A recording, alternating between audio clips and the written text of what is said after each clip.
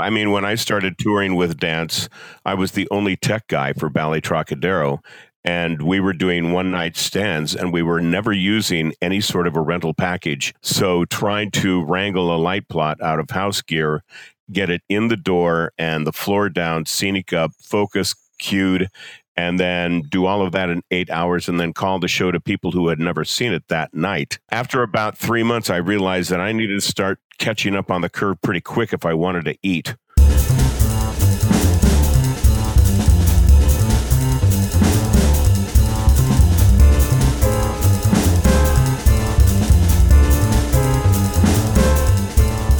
Okay, welcome ladies and gentlemen to another episode of Talk About the Industry. Today our illustrious guest is named Steve Shelley. Steve Shelley, whom you may know, is a United Scenic Artist 829 lighting designer, production manager, author, inventor, and graphic designer. He's designed lighting on Broadway, off-Broadway, and at theater, opera, and dance companies around the world. On Broadway, Steve's lighting has been associated with Patrick Stewart's one-man Christmas Carol, Sherry Lewis's Lamb Chop on Broadway, and Bill Irwin's Largely New York and Full Moon. Steve's lighting can be seen in the repertories of American Ballet Theater, Martha Graham Dance Company, Joffrey Ballet of Chicago, Boston Ballet, and North Carolina Dance Theater. He's designed lighting at the Cannes International Dance Festival, the Spoleto Festival in Italy, the Spoleto Festival USA, and Paul Winter's Solstice Concert at St. John the Divine in New York City. In opera, his lighting has been seen at the Manhattan School of Music and the Connecticut Opera. Steve has toured as a lighting designer, lighting director, and or production manager throughout the USA and 4 continents, with presentations ranging from Patti LuPone and Larry King to dance companies such as the Bolshoi, Kirov, Paris Opera Ballet, Twyla Tharp, Ballet Trocadero, Jose Limon, and Baryshnikov's White Oak.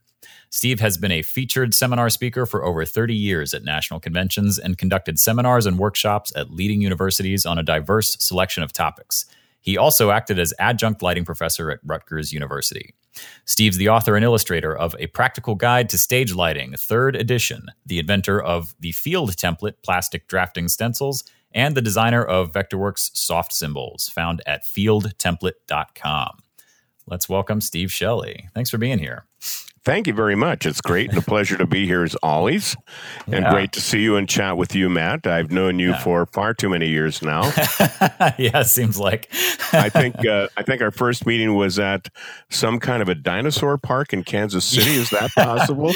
It's one of my favorite stories, actually. Not many people know that you grew up in Nebraska. I think largely because they associate you with NCSA. But you are dear friends with Dan Stratman and Judy Hart, whom are lovely, lovely people. Dan actually recently retired from the Lead Center. But all true. I thought they were going to have to take him out feet first, so I was pretty shocked and amazed that he actually made it out, and the keys weren't welded to his forehead. So, yeah. Dan, the Lead Center in Lincoln, Nebraska. I went to university at the University of Nebraska, Lincoln, and Dan was the production manager of the Lead Center during my time. And you came in for a regional USITT conference, and it was in Kansas City, and I was an intern for Dan. And Judy came along as well. Judy, his lovely wife, also a great director and actor. And we drove to Kansas City, and I picked you up at the airport with Judy. And I expected one thing and got completely something else. I expected you to be stilted like many of the professors that I knew over the years, and quite the opposite. I see. So that's all good things. Did I ask you for any spare change when I got the car? No, it's just a stream of jokes. And yes, it was some kind of dinosaur park in Kansas City. We were at is it Johnsonville Community College? I honestly don't remember. I have no idea. Somewhere there was a giant dinosaur at a rest stop. Yeah, with us posing in front of it with our little hand claws out. And then wheel wagons. There was a covered wagon display of some sort as well. Oh, that sounds right. Yeah. doesn't give Kansas a great name necessarily, but it's a lovely place. Really. Come for the Conestoga, stay for the dinosaurs. Yeah. Oh shit, I like that. So yeah, you that was my first interaction with you. You came and did a seminar at the USITT conference, and I got to know you a little bit on that trip. And then really, you've just been a fantastic mentor and helpful colleague over the years. I mean, when I started at Hubbard Street, I kind of had to build my own rep paperwork from the ground up because they had, it was a completely different artistic director, a completely different rep plot, and all the great work that Ryan O'Gara and a lot of others had done was sort of, it wasn't applicable anymore. And you were really helpful with, how to format track sheets and a few other things. You and Todd Clark both really taught me a lot about dance early on. So I've always been thankful for that. Absolutely. Well, and I think that rep dance lighting is certainly a graduate degree in itself. Oh my God. I couldn't put it better myself. It really did feel like going to a bizarre graduate school I didn't know existed. Exactly. I mean, when I started touring with dance, I was the only tech guy for Ballet Trocadero. And we were doing one-night stands, and we were never using any sort of a rental package. It was house equipment every night. So trying to wrangle a light plot out of house gear, get it in the door, and the floor down, scenic up, focus, cued, and then do all of that in 8 hours, and then call the show to people who had never seen it that night. Yeah. Oof. Yeah. After about 3 months, I realized that I needed to start catching up on the curve pretty quick if I wanted to eat. Yeah. Because I never left. By the time that they came out to do a spacing call at 5:00 and the crew broke for dinner, that's when I was sitting down trying to write all the light cues. Yeah. And when you're by yourself, it's the challenge is the fact that you're having to constantly re-examine what you yourself are doing. You don't have anybody else to knock information off of. Yeah, so, and at that point, I had just gotten into New York City. Times are completely different. And there were no cell phones. There was no internet. There was barely any reference. Right. Libraries were your only places to go. So trying to come up with how to present information in a logical way so that all you had to do was change it quickly for the individual stop was a huge task. And I think being able to pass that on to anyone is certainly a skill. And I'm sure that no doubt by this time you've been doing the same thing to the next generation after you. Yeah. I mean, I've been doing my best. I think those of us that, the generation that was you and Todd Clark kind of bequeathed the generation that was people like Ryan O'Gara and myself. And I think that those of us that have done well did the same thing that you and Todd did, which was attention to detail and an efficient use of paperwork, right? There are plenty of people, I think, that I've seen kind of overuse paperwork and I had that tendency when I first started. I thought, I would have 7 different documents for each piece. And then, at a certain point, there was so much redundancy that it was impossible to keep things updated in a timely manner, And if you're touring a one-off dance tour, that's 3 months long, you can't be referencing 7 different documents, Exactly. And I think that certainly being able to rapidly make only the changes necessary for that specific stop and knowing what is a variable and what is a constant in terms of trying to make the light plot happen or anything else. I know that I redesigned my call sheets so that I would only have to fill out like 5 pieces of data. Yeah. And then that would sign in. But I would also take that same document and photocopy it 3 times and give one to the house manager, give one to the head usher, and give one to marketing so that they had all of the answers about the performance and I didn't have to spend time with that. Yeah. Brilliant. I think a lot about like the people that I bring on here or the people that I've run into in my career and what their superpower is. And I feel like your superpower is attention to detail and paperwork, I mean, it's not the good days. Well, it's certainly not your only superpower. I mean, obviously, you've done so many really interesting things and done them well in your career. But I think that what I see in our interactions and in the work that you've done is a really clear attention to even the smallest of details in the interest of the overall thing going well, and that reeks of touring. Yeah, absolutely. And I think that some of that goes along with hand in hand in touring. The fact that certainly I consider every document that I produce, I make certain that I have the information has to get back in touch with me. Yeah. The axiom is every document you produce is a contact sheet. Yeah. Laurel Shoemaker says that to her students, that your light plot is your calling card. Yeah, exactly. Yeah, I think it's great. I think you're right. I think every document you make is your calling card, if it's going public to some manner. Certainly. Well, and as important, in my opinion, it is the single way in context on stage when people are standing around and you're not there and they have a question, for them to be able to immediately reach out to you, try to answer the question so that they don't make an assumption that then when you walk in the door, you say, no, I when I drew the booms downstage of the proscenium, that was because I ran out of room on each side of the stage in the drawing. That didn't mean that I wanted you to go ahead and create 4 booms each side in the orchestra pit. Oh, no. Oh, man. That sounds like that happened. Yeah. Oh, God. Yeah. Well, we all have those low beta days, as it were, Oh, man.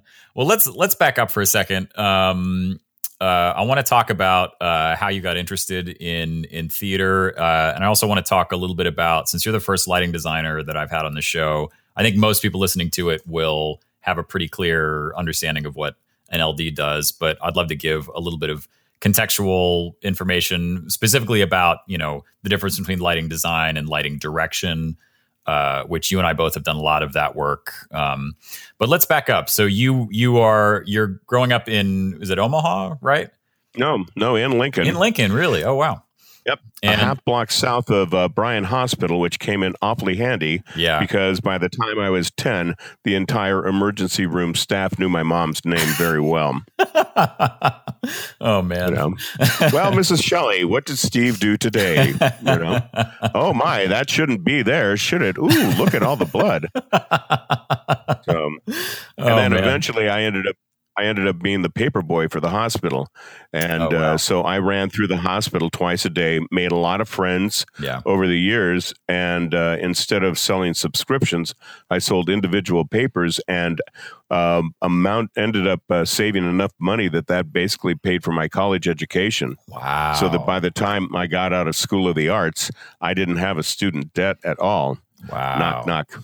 Yeah. Exactly. I think that's really important. I've had that conversation with a lot of people in the last few years. I think education in general, particularly MFAs, have gotten so expensive that, I think the lighting world has expanded, but I don't think that it's expanded so much that you can guarantee being able to pay off, $200,000 in student loan debt. I think that's ridiculous for any industry, truthfully, but particularly for ours. Absolutely. So on that topic, when I see folks that are getting ready to educate with an undergraduate degree, and the consistent question is, should I go on and get an MFA? Yeah. My first response is, do you believe that there is going to be a time in your life when you want to teach? Yeah. Yeah. Because experience is one thing, but human resources is another.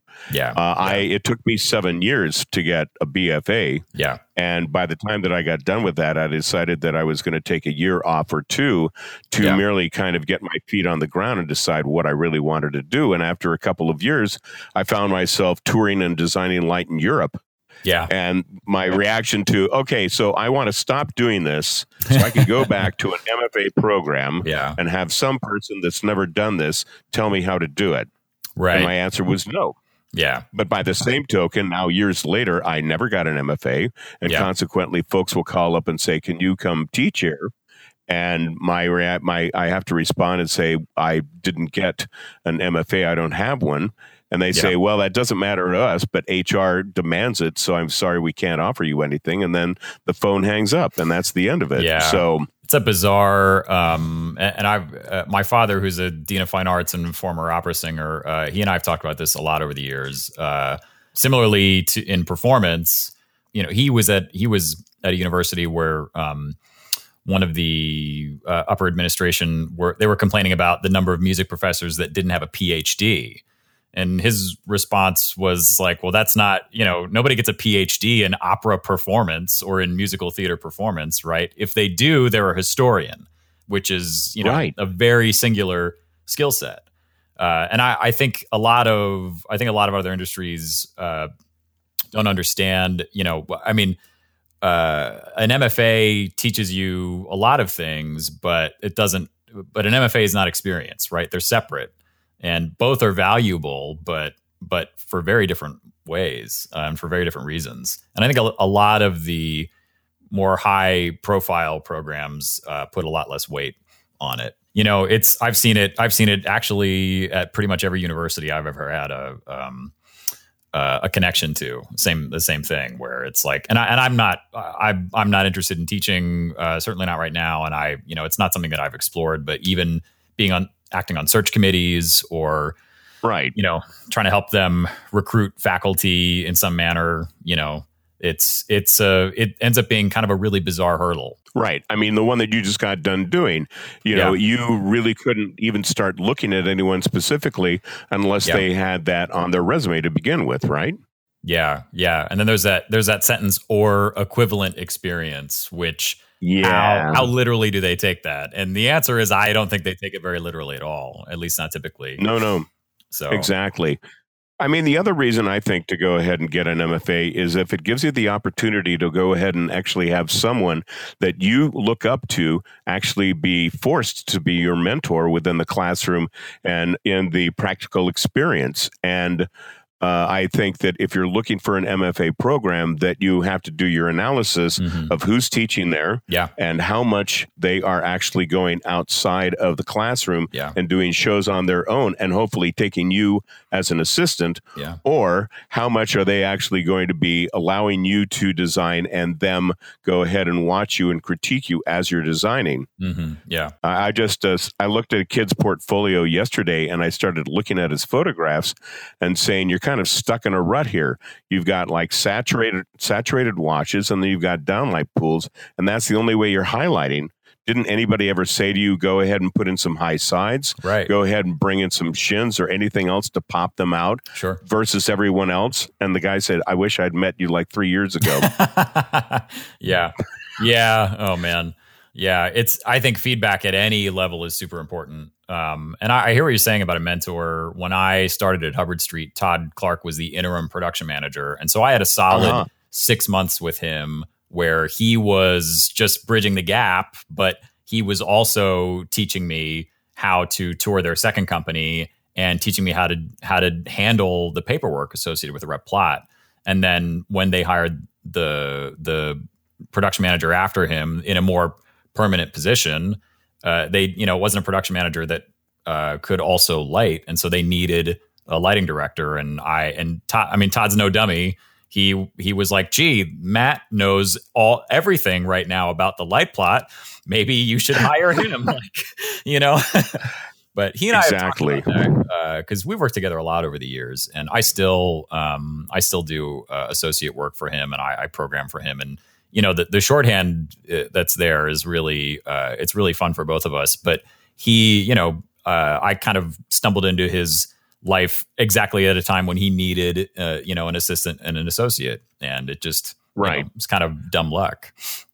And to a degree, those are the same kind of relationships that you can develop with directors or choreographers that after you've established that language, no, we're going to do it like, remember that dance 2 years ago where they went ahead and they came on and then the stage went to black accidentally? Yeah, let's do something like that. And that's based upon a shared experience, which then gets into the whole realm of if you are a lighting director and you are putting up a dance that was last seen and approved by both the lighting designer and the choreographer, that when you have then the ballet master or someone else who's resetting it suddenly say, we need another cue here, then as the director, you have to ask yourself, or at least them, can you tell me why you think this is so? Is this a conversation you ever had Right. with both of them? And Right. when the response is, well, no, I used to do the dance and I always thought there should have been a cue there. Well, that's You have about to you. go, yeah, that's great. Yeah. I put one there. Didn't you see it? Yeah, Oh, right. you just missed it. You know, the lights. Oh, it was a zero count. Maybe you blinked your eyes. Yeah. Thankfully I've only had a couple of conversations like that. And typically when something like that has come up, it's been in an environment where somebody above them saw it and was like, no.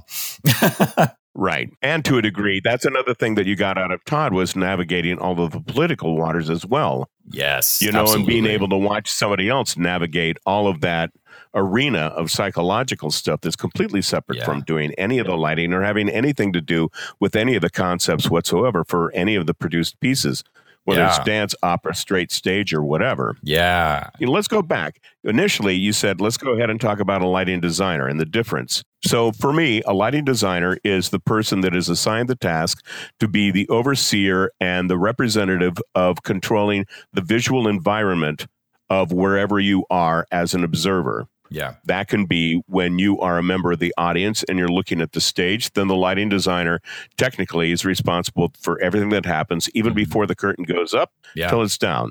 Yeah. In some cases, the designer is also responsible for all the house lighting, for the way that the house is lit, the way that the aisle lights are lit. Yeah. Sometimes the lighting designer may also have a hand or be thrust into dealing with, you know, how the bathrooms are lit, how the lobby is lit, how the exterior is lit, all of those facets. Then if you take it on a broader stroke, certainly the lighting designer, that title can be applied to anyone who is designing the architectural lighting for either inside or outside of a building, for inside or outside of a museum exhibit, for outside or inside of a hotel, to the hotel room, to the hotel lobby.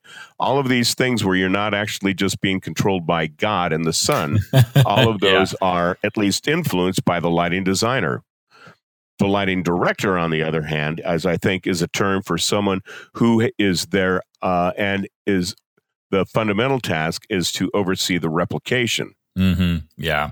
Right. Yeah. And to make certain that, again, whatever the choreographer in this case or the lighting designer together went ahead and agreed for each cue, that is the correct state to represent the intent of your work and your concept, then your job as the lighting director is to go ahead and make it look something like that every time as good as you possibly can. Yeah. You know, now if that maybe range from you're walking in and remounting the same rental package that you had when the piece was originally done to you're in Montevideo and all you have is a bunch of coffee cans and you're somehow trying to rehook all of the extension cords with wire nuts to put them together so that you can put up something that looks like what Jennifer Tipton last saw when she said it on Twyla Tharp. Oh, man. I love your examples because they get so specifically traced to, I'm sure, real life stories. Every one of them is the loss of more hair. Yeah. So I'm surprised you have any. It seems to get reduced on a daily basis these days. So I definitely agree with that assessment of designer versus director. I think a lot of lay people, shall we say, might go to a concert and see somebody running the board and they think, oh, the lighting designer. And they don't associate that the design process is separate from the implementation process or the recreation process, you know?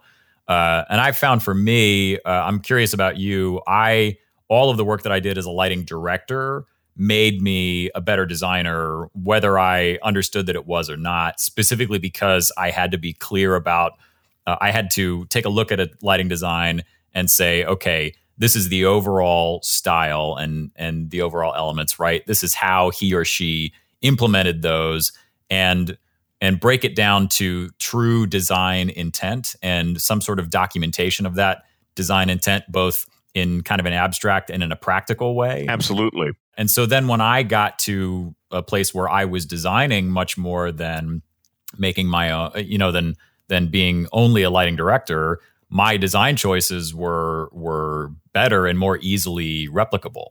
Yeah, it's certainly more clear. I think that in the beginning, when you're putting somebody else's stuff up, if nothing else, you have to acknowledge the fact that at a specific point in the score, the text, the song, the piece, that the lights are changing, and you have to understand what the lighting designer wanted to happen and why they wanted it to happen and why they wanted it to change at that speed. Yeah.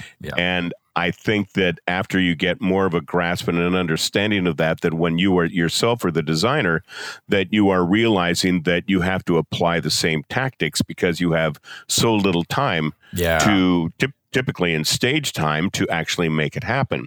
So you need to have an idea after your analysis of the piece, what has to happen for every light change, why is it happening, and how long is it going to take for that to happen, and have that in some sort of a format so that when you do actually get on stage to make this happen, you're not trying to make those decisions at that time. Right. And be able to ponder and sit back and think, and maybe a 5 count, maybe a 7. It's like, make it a 10 and just keep moving. Yeah. And I think that after having done it for some amount of time, the thing that young folks don't realize immediately is that every movie that you've ever seen where they go, and now let's go into the technical rehearsal, and everyone is sitting there and they're casually smoking cigarettes and, let's have another martini.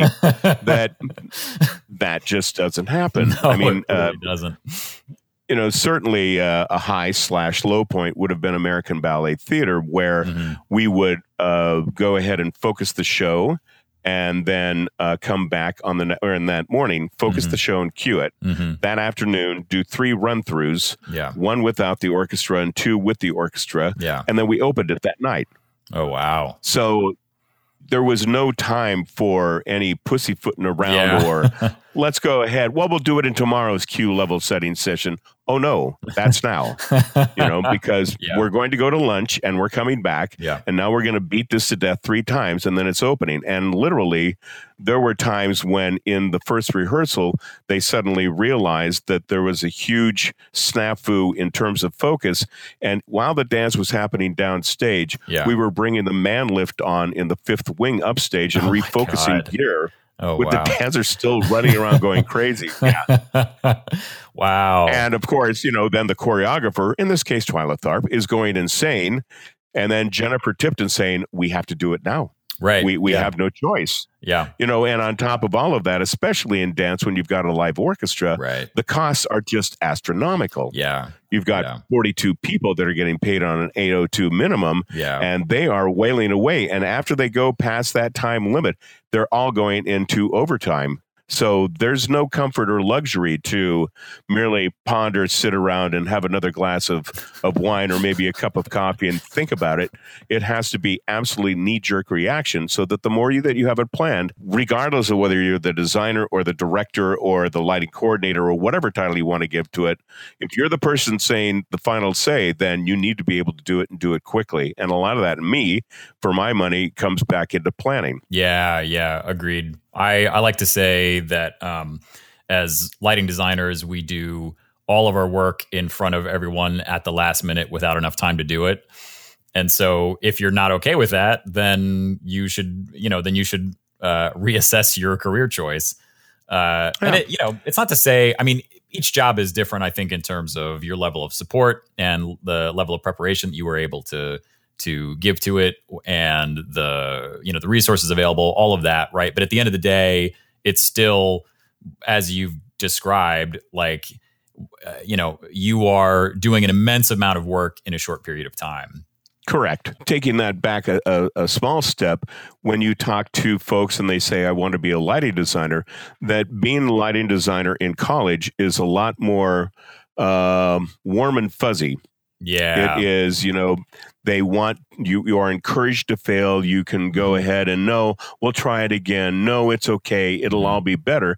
And then professionally speaking, it's not okay. And if it isn't okay, then you're looking for a job somewhere else. Yeah. You have got to have your speed ramped up to the nth degree in a professional situation in order to succeed. I mean, coupled with the fact that in the professional situation, the amount of money that you get paid has little to do with the amount of time that you've spent on it. Yeah. Stagehands always get paid on an hourly basis. Designers get paid on a fee. So if you're getting paid a fee of, say, $3,000, if you spend, say, only 4 hours of prep and then you go into a theater and you can do it in 3, then that's a great fee because you're by the hour making great money. But typically the amount of effort, research, meetings, preparatory, going over to check out costume swatches, scenic meetings, all of that, the amount of time slowly but surely mounts up, and suddenly you discover you're at about $5 an hour. So the faster that you can put your package together, and the faster that you can have the decisions made, and the faster that you can generate your paperwork, means that you can do that much more on some other project and do 2 or 3 of them at the same time and actually hope to get a living wage. And for some people, when they discovered that, they go, this seemed like a really good idea, and I like to make pictures, and I wanted to be on Broadway, but this is not the tempo that I thought it was going to be, at which case you say, this is not a fault. Right. If this is no longer the thing that gives you pleasure, if this is no longer the thing that you have to do, then by all means, do something else. Yeah. If folks say, I want to be a designer, but I don't think I can handle New York, then the response is, then don't be here. Go somewhere else. Right. Go to a location that gives you pleasure, that gives you fulfillment, that allows you to have a life. There's no bones down about, oh my God, the only place is New York, and that's an absolute falsehood. There are theaters all over America and all over the world. There's different forms all over the place, and you don't necessarily have to be on Broadway. You don't have to be in New York. You don't have to be in commercial theater.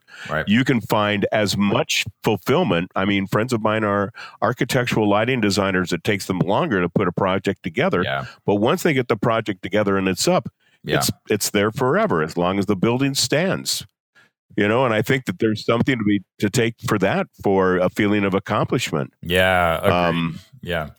I think it's so important for people to hear you say that, because there are, I think, in any of the theatrical arts or the creative arts, I think it's so easy for people to get locked into, well, I said I was going to go to New York, Well, okay, but what if you get offered a job in San Francisco? What if you get offered a job in Austin, Texas, right? Like that doesn't, that's a deviation from maybe a plan that you made at 18, 19 years old. Exactly. There's no version of that plan where you have all the information,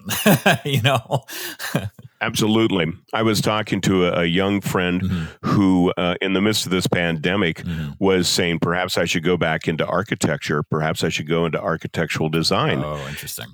But if I do that, one of the offers that I have takes me outside of New York City, and I would actually be working down in Miami, Florida, on this architectural degree for over the span of 3 years. Am I going to lose all contact? Will I ever work in theater again? Steve, what should I do? And the answer is, I don't know, beats me. Right. I think I see a lot of, in the conversations that I have with kids that are in school or about to leave school, I see a lot of what you got from that conversation, which is, can you make this decision for me so that I don't have responsibility over it? And that in and of itself is the conundrum, right? Because if you are able to take responsibility over the decision and then make a well-informed decision, you're right. There can be regret in any choice, right? But that doesn't mean that absolutely. Right. I mean, it doesn't mean you made the wrong choice. It means that you made a choice, an informed choice, and if you feel good enough about it that you can take responsibility over it, then in my experience, you're not going to have regrets over it. I was in Chicago. I moved to Chicago right after school. And then at a certain point, I went freelance. I left Hubbard Street and I moved to New York. And 5 years later, I moved out. And I didn't regret going there, and I didn't regret leaving.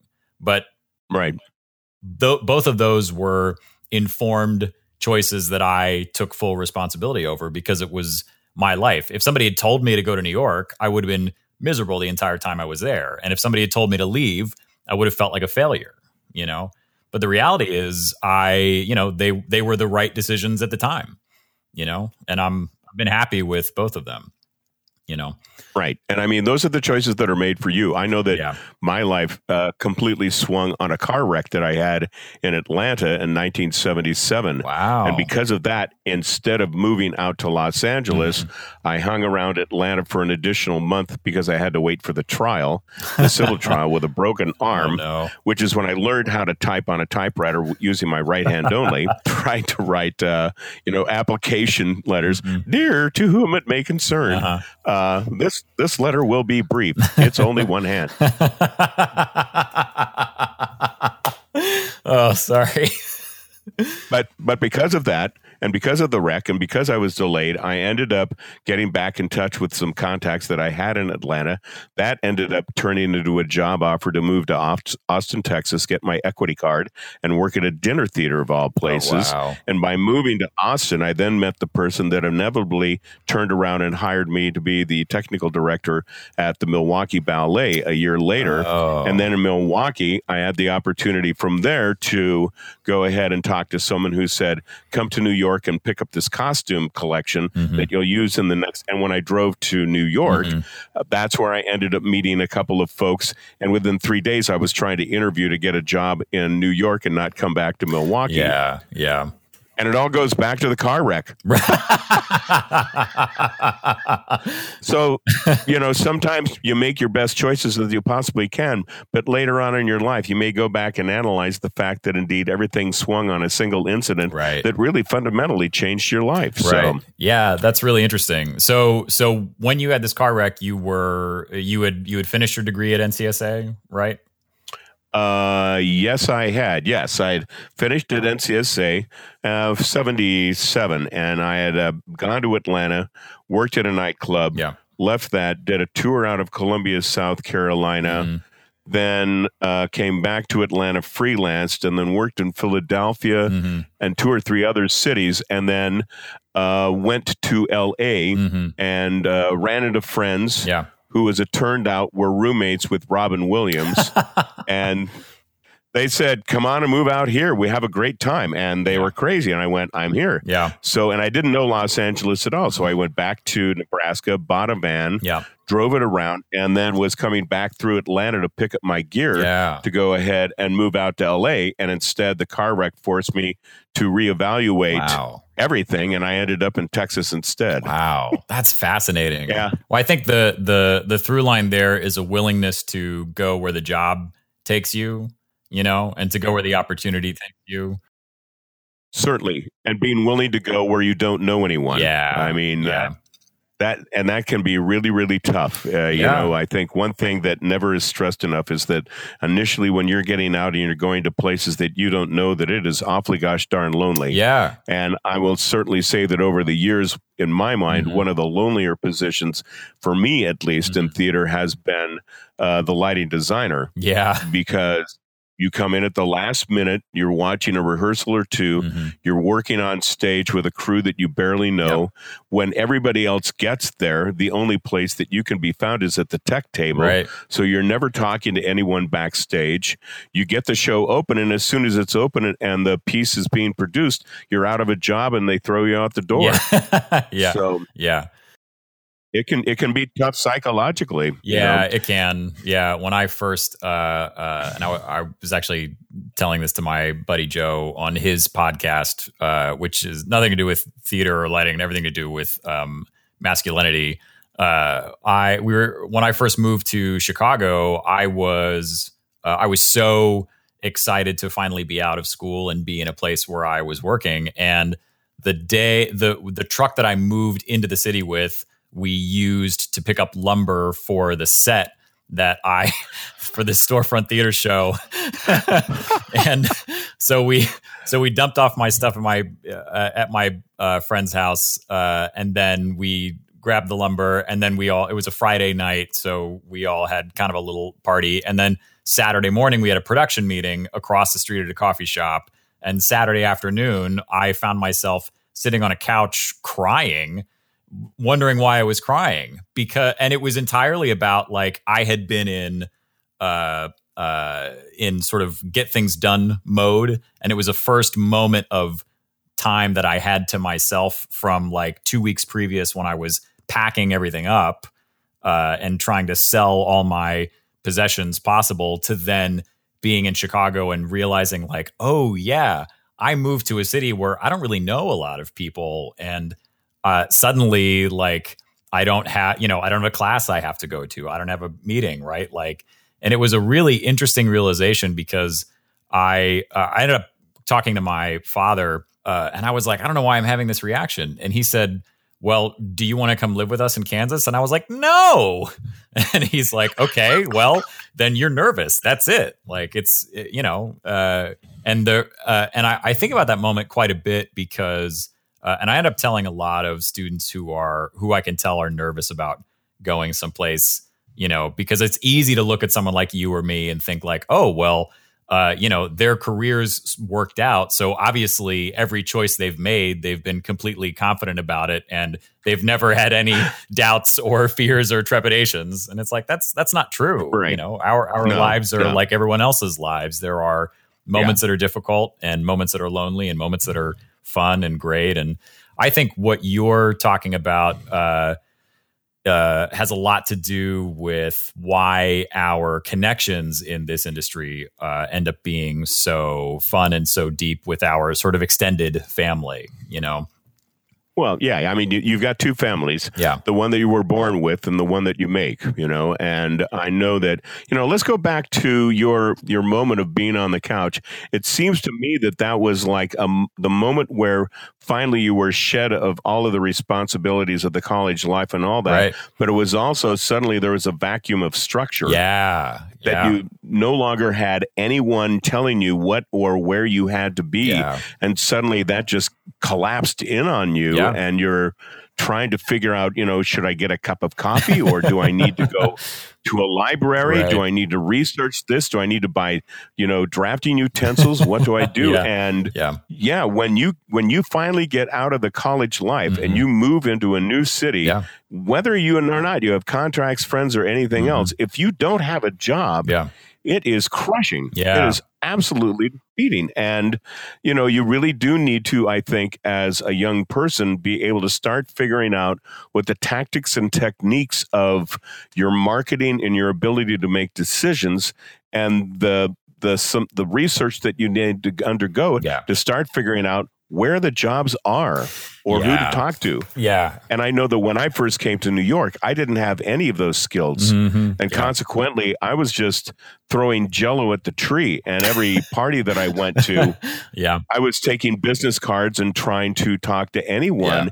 And at that point, I didn't have the clarity or have anyone to tell me what you are first perceived as is what they think you are. Yes, that's important. And when I went to those parties in my first year in New York, they said, well, what are you? And I said, anything you want me to be. I can build that cabinet. I can go ahead and paint that cabinet. I can light that cabinet. I can do everything. And it was like, okay, so your resume reflects that. Your resume says, I want to eat. Yeah. That is my objective. And to those folks now I say, let's go ahead and look at the skills that you have and let's formulate 2 or 3 solid resumes that represent you in your strengths. Yes. Yeah. And for folks that we talk to, inevitably that usually turns into one resume that is the lighting designer / assistant lighting designer, a second one that's the master electrician / assistant master electrician, and sometimes the third is the programmer. Yeah. Having someone to, if nothing else, point out where you need to start going to get your skills into a box and making sure that as you present yourself in every conversation, you have a clarity as to what you're walking in with. Right. For some folks, I say that means that you have 3 business cards. Right. Yeah. Or you go ahead and you have all 3 copies of the resume on your phone as PDFs. Right. So that when someone wants it, you can send them to text with the PDF as an attachment. Yeah. And as soon as they've had the conversation concluded, they've got that specific resume at hand to be able to reach out and study what you've done. Yeah. Yeah. I think it's really important. And it's something that's not stressed enough is just, I think it's tough for people that don't like talking about themselves to want to talk about themselves. And I was just having this conversation a week or two ago with someone, with a kid that's just leaving grad school. And I essentially said that, like, don't think of it as you're telling them how good you are at these things. You're just trying to convey a skill set, right? Right. So, and I think it's ideal if you focus on, I can do this, I have done this, this is when I did it, then it's less about like, well, I hope that they'll think I'm good enough, and much more about like, this is where I am right now. Right. And 9 times out of 10, I typically advise folks, if they've got a resume and they're trying to get someone to look at it, to present it to the person and ask them for their feedback. Yeah. And to see if they have any comments, because everybody knows how to do a resume. And indeed, as they're providing you with the feedback, they're reading and analyzing your resume, and it's starting a conversation. And after a point, that's the initial purpose of the resume in the first place. Right. Yeah. Just be able to start talking and be able to compare experiences and, well, have you done this? And how did you do that? Did you find a huge challenge with this? Well, when the back of the truck fell off, what did you do then? Right. I mean, yeah. Those sorts of points that indeed, if you just present them with the resume and say, here I am, I'm the guy you're looking for, they'll look at it and say, okay, that's nice, next. But if you approach them with the, I could use your help, it's a completely different dialogue. Yeah. And I think you get a lot more out of it. And you're certainly talking to somebody that's going to provide you with not so much a judgment of each skill that you provided or each experience that you provided, but go ahead and analyze how you put it together, how you did it, and maybe you can do it in a different way so that they're having to ask fewer questions. Yes. Yeah, that's a good point. Yeah. I think that also, when you talk about every piece of paperwork is your calling card, how you handle that conversation is really how they're going to make a determination about you.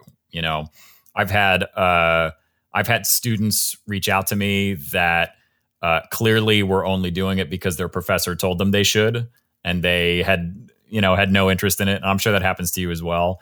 And then, I might respond, and I typically, whenever that happens, because I had a lot of help coming up, from you, from Todd, from Laurel, from so many folks in my life, that I feel a responsibility to, when I can, provide someone with similar help to what I got. Right. And if that's just clarity on a resume, great. If that's trying to connect them with a shop in, Seattle because they're moving to Seattle, okay, great, or whatever. But you can tell if you get contacted by someone that, like, my professor told me I should do this, and I'll write back and then I'll hear nothing from them. Right. Right. And I think, like, okay, that tells me much more about you than anything that you gave me on the resume, Absolutely. Well, and certainly whenever I have an exchange with a young person, and at the end of it, then I usually summarize it and I say, okay, so here are our tasks before we get together the next time. I'm going to provide you with this contact or this phone number, introduce you to so-and-so. Yeah. You're, on the other hand, you're going to provide me with X, Y, and Z.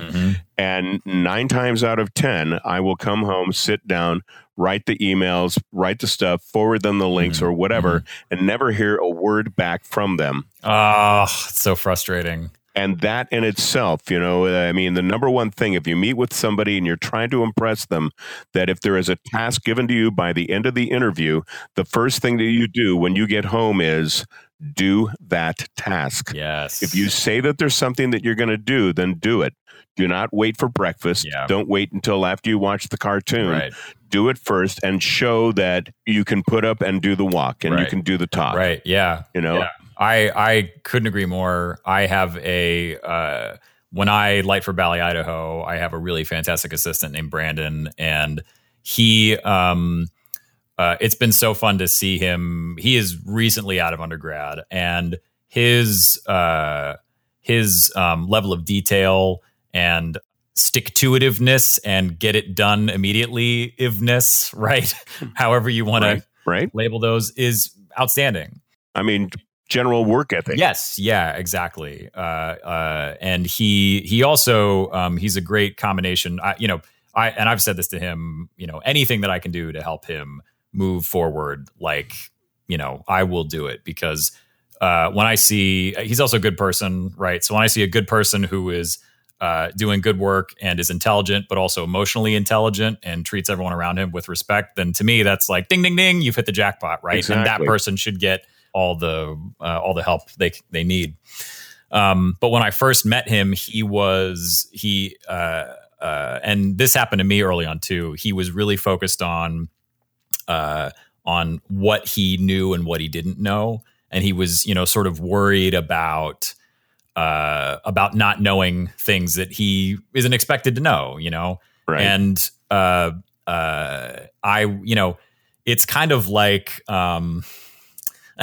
it's kind of like being going to the bank with $10,000 in cash and being worried that the envelope is wrinkly that's holding it. It's like you have Yes. $10,000. Like, that's a good thing, And Yes. that's mostly what I have said to him over the couple of years that we've been working together is like, you have all of the things that are difficult to teach and that people expect and value much more so than have you used Augment 3D yet? You know what I mean? Right. The showing up on time, the detailed paperwork, and the very first thing, and the first thing that indicated to me that he was a really good assistant was exactly what you said.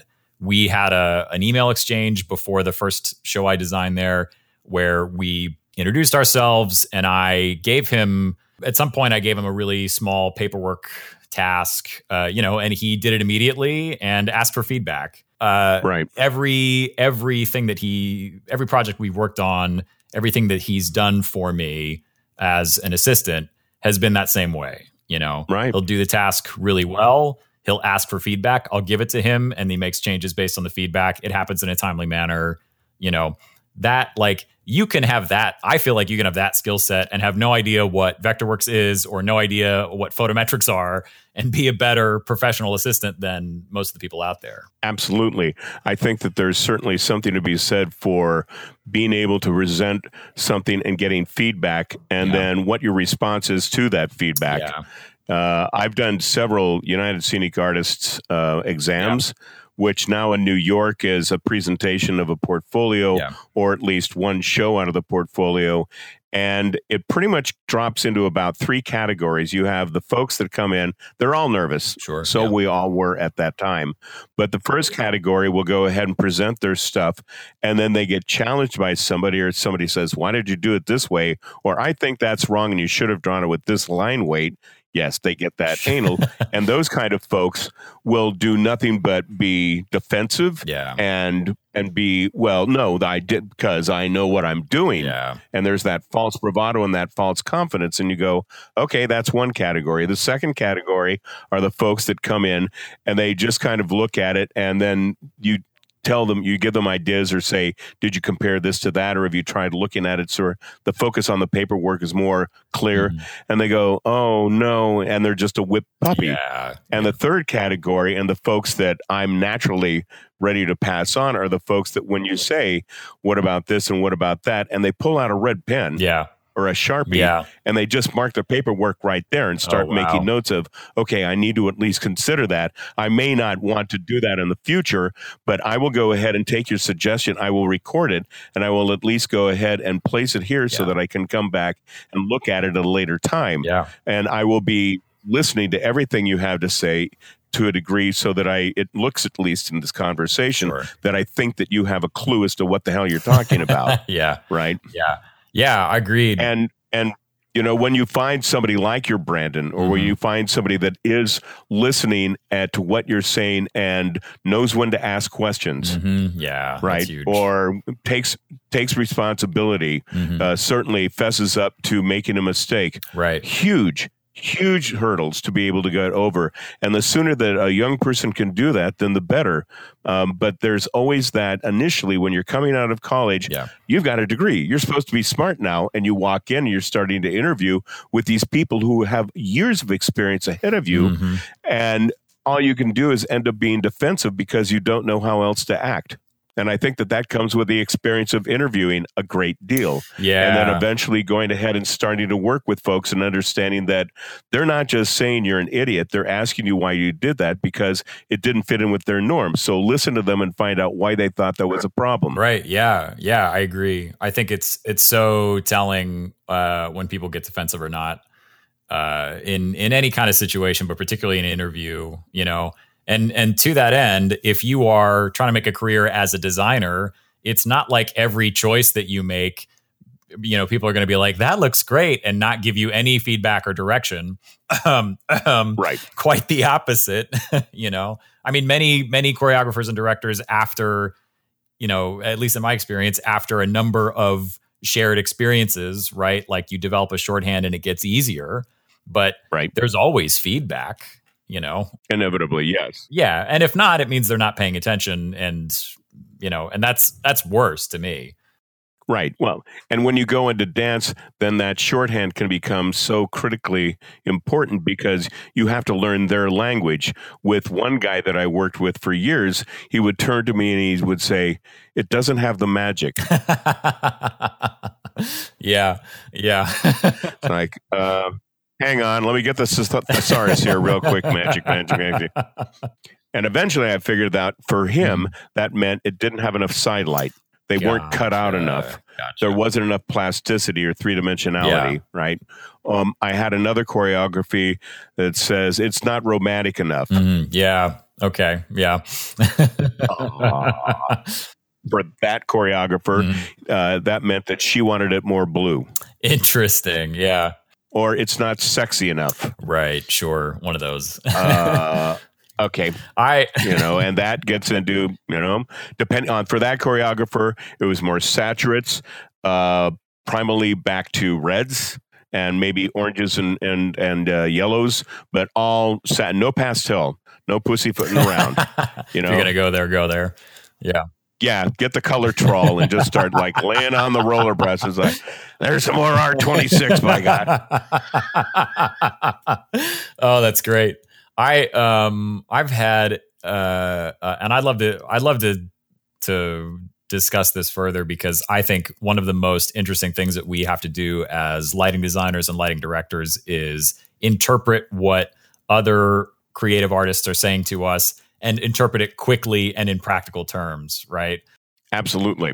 When I was at Hubbard Street, Glenn Edgerton, the artistic director, he and I it took us the better part of a year to really get to understand how to communicate for a number of reasons. First is I took that job very green and very young.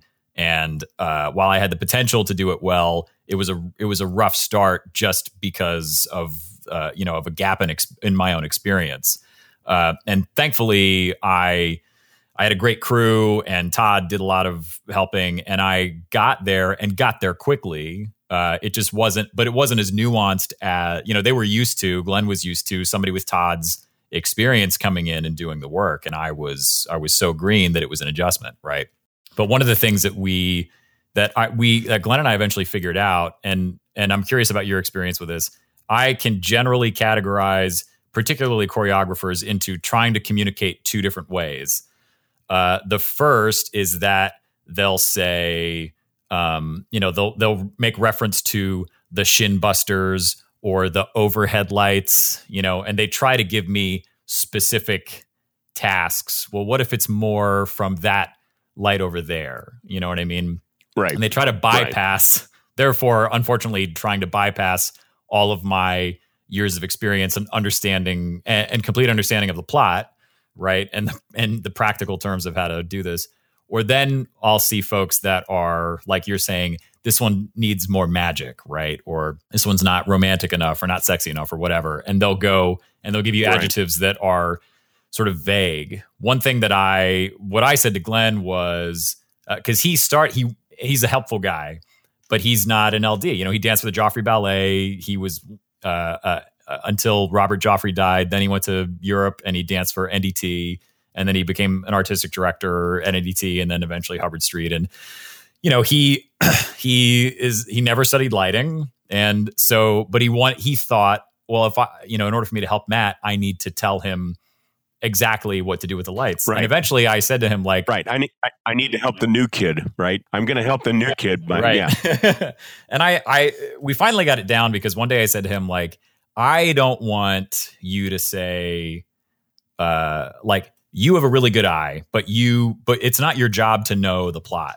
You need to tell me why it looks wrong and give me some adjectives. It's not intimate enough. We're not focused on the duet enough. The background is too overpowering, whatever. Or just say, like, it doesn't look complete. If you give me adjectives, then I know what you're looking at, and then I'll do the lighting part, Right. And once we hit that stride, it ended up working really well. So what have your experiences been like with choreographers and directors as far as trying to establish a language of communication? Well, I know that certainly one of the great lessons for me anyway that I learned from Tom Skelton was that whatever they want, go ahead and give it to them. Yeah. Even if you yourself know that this is absolutely the wrong choice, then the only way that they're going to be able to come to the same understanding or grasp of visually what you're trying to point out to them is wrong, then just give it to them, turn it on, let them look at it, and let them then be able to go, oh, nope, that's not right. And then you can go ahead and move on. On the other hand, it may turn out that what you thought was wrong about it was exactly what they wanted in the first place. Yeah. But the bottom line is that if you are not providing a fulfilling moment for them by when they say do this, that you say, no, I think we should talk about that. Then all of a sudden you're an impediment. You're no longer helping the thing flow. Yeah. You're putting up stopgaps against it. Yeah. And instead of trying to act as a conduit to help provide a continuation or a furthering of the concept, now you're just a door. Yeah, interesting. So I think that for me anyway, the first thing is that certainly I will try to talk and have every conversation that I can before the case. And certainly if there is enough time, I will try to do some kind of level setting session with the choreographer, walkers, some costume pieces, and look at different specific moments where we have big changes in the aspect of the piece. Yeah. But certainly I think that the worst case scenario is when you have no time whatsoever. They've seen no cues set up. You had to pre-cue it in your head. And suddenly not only are they trying to space the thing, deal with the costumes, deal with the choreographer, they're also trying to deal with the lighting that no longer has anything to do with what they thought they were going to get. Yeah. And it can be absolutely overwhelming. Yeah. So I think, again, for me, a lot of it gets into preparation. And there are the times when the artistic directors, when they are so overwhelmed by everything in the job that when they're trying to put up their own piece, suddenly that's 1/3 of an evening. They've got to deal with everything else, and the casting and the marketing and the merchandising and the programs and everything else that's surrounding a total production of, say, specifically in this case, a dance piece. They're trying to focus then back on the lighting for their piece is completely secondary until suddenly it isn't. I know I got to see the relationship between Twyla Tharp and Jennifer Tipton for years. Yeah. Right. And theirs was almost unspoken because they've been doing it since the late 50s. Right. Sure. But I mean, certainly, Jennifer certainly taught me the fact that if you are talking to the choreographer and the choreographer is trying to explain what the piece is about, but can't really explain it, then there is that point that you as the designer and a member of the creative team, you have to step in and kind of figure out, at least for yourself, what you think the piece is. Yeah, sure. And where we go back to a section, what are we going back to? When we're going into a new direction, where are we going? What is that place? What is that environment? And I know there was one time when we had a new choreographer coming to American Ballet Theater. Jennifer was designing the piece. They had some amount of conversations, but not enough. And he was trying to do it. We had the full orchestra, dancers in costumes on stage, and Clark said, well, can we go ahead and take it from that point back there? And Jennifer turned to him and went, oh, you mean the beginning of the second nightmare? and everyone, including Clark, is going, the second. Oh, my God. Yes, it is that. Yes. Go back to the beginning of the second nightmare. Oh, that's great. That's great.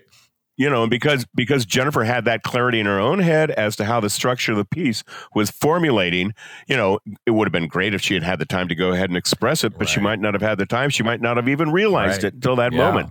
When genius is there, genius is there. But certainly I know that I adopt that technique many times when I'm working with choreographers that don't have the ability to really explain what the entire piece of the overall grasp of it. Sure. And I call that rent-a-concept. Yeah. And you go ahead, put down your own beats and where you think it's changing and why it's changing, and then go back to them, whether it is dance or straight play or opera, and say, I think the lights are going to change here and it's going to be dramatic. Only a slow count, but because we are going into the sunset, and that is why she needs to come out and sing this song, because it's the revelation of her love for this guy. And that's why I'm going to go ahead. And if they understand that, then at least A, they think it's going to be something like a sunset. So they're not going to freak out when it starts going lavender. And B, hopefully it'll go ahead and emulate the sub-emotional, the sub-emotional feeling that they have. Thank you. The subtext of it. Of what's happening with the singer and why that's happening and why it's going to go ahead and conceptually fit visually with everything else that they're doing with the performer and the scene at that moment in the show. Yeah, that makes a lot of sense. I think that what we do is so subjective that I think we often get caught up in what is specifically our experience with the art, the piece, the process, the whatever. And I think that I found that some of the most accidentally excellent choices I've made were because a choreographer or director said something different to me than what I had expected, and then I reacted well. Right, or you made a change, and suddenly the choreographer is standing up and screaming, "Yes, yes, yes, that's it." Yeah. Why did it take you so long to get that? And I was like, I don't know. Thanks for the pep talk. Yeah. Really? Okay, we'll take that as an affirmative. Right. Good. Now let's continue to move on. Yeah, agreed. Yeah. Oh, man. And I've found also so many different modes of communication too. I recently worked with Craig Davidson, who's a choreographer out of Zurich, and he is one of my favorites to work with because he grounds his artistic choices in as kind of practical of an outline as he can for a choreographer. He won't.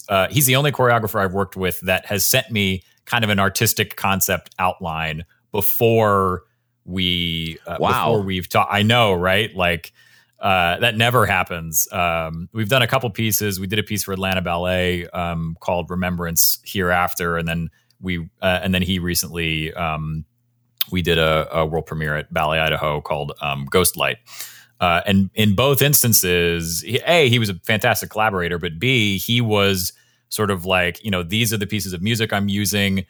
Overall, conceptually, I want to follow this kind of style, and it's going to be in 2 acts, and we had a kind of for Ghost Light, we had kind of a working document where he had, and I don't know if you know the composer Anna Klein, but he had an Anna Klein piece and a Philip Glass piece, and both of them are sort of modern classical composers that use a lot of repetition. But Anna Klein in particular, her music changes on a dime immediately, and this track that was 20 minutes, if you put a cue every time the music changed, you'd have, basically a cue every, no less than every 16 bars. I mean, it just, and drastic changes in mood, so you have to, we had to take this piece and kind of look at it moment to moment, but also look at it overall. And so we had to agree where we thought even just the same musical changes were. Right. The great thing about stage texts and plays, it's much easier to go ahead and define those moments because it's right there. Dance, on the other hand, is so fluid. Even with opera, you can go ahead and you've got a score to go ahead and refer to. but in many cases, especially when it's original work or original pieces or original score or something like a Philip Glass, oh my God. Yeah, it's on the 10th repeat. Yeah. Huh? Yeah, the 10th repeat. Oh my God.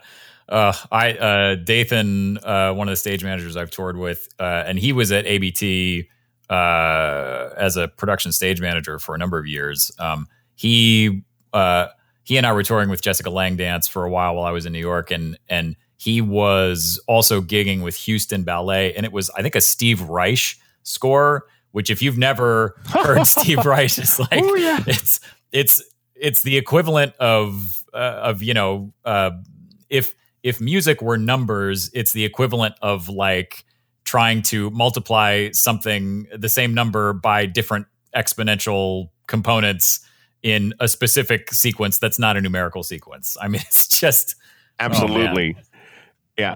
I got to do a tour with Steve and his group back in 2004 in Europe, and full blown with full video in support, because a lot of his stuff is not only the music and all of the orchestra and all of the singers, it's also all of the video images that basically play as much of a choreography as anything else. Yeah, it's a little like trying to do making a waffle with a blender.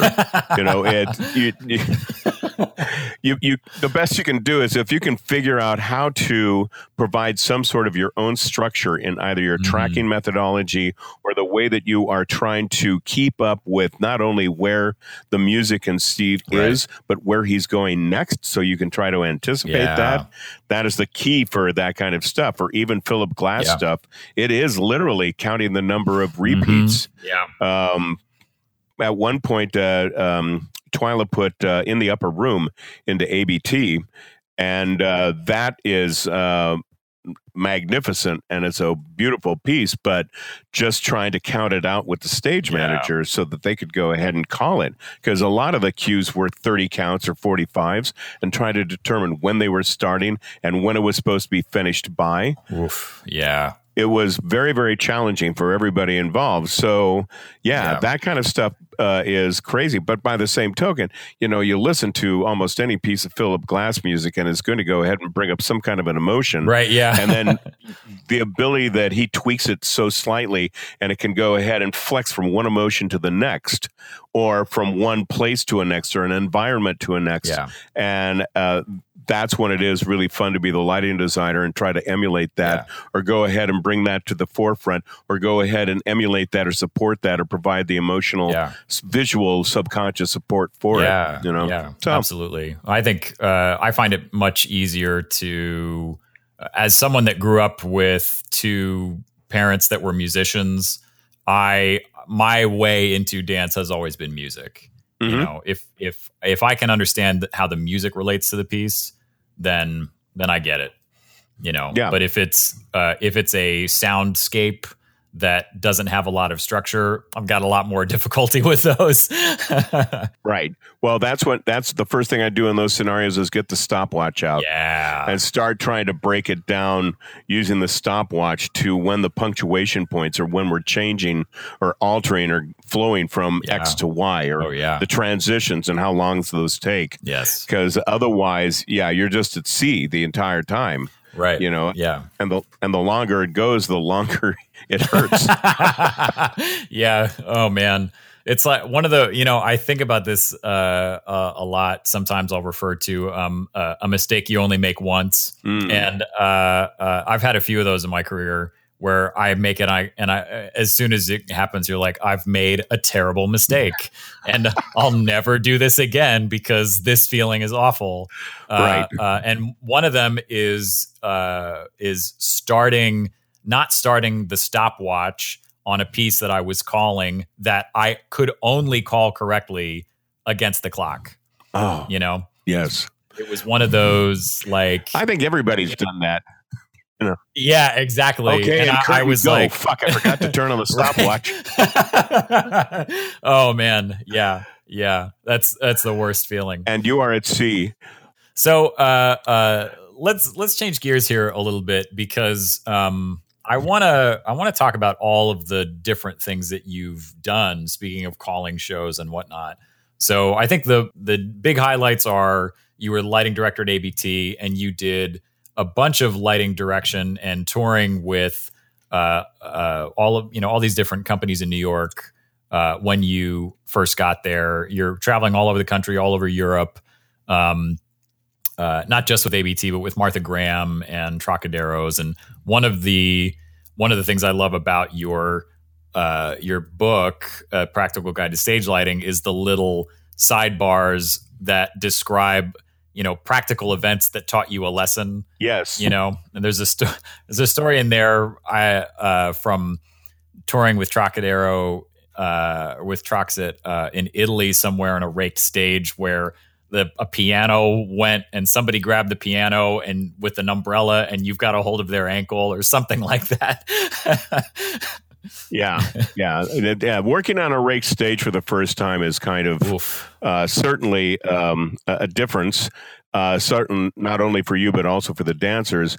And I think all of those stories are such that after they have happened, that if you are smart, you write them down, because when you read them, a week later or a month later or a year later, you're going to get something different out of it. Yeah. And when that initially happened, I was able to actually go back and find the paperwork for that stop.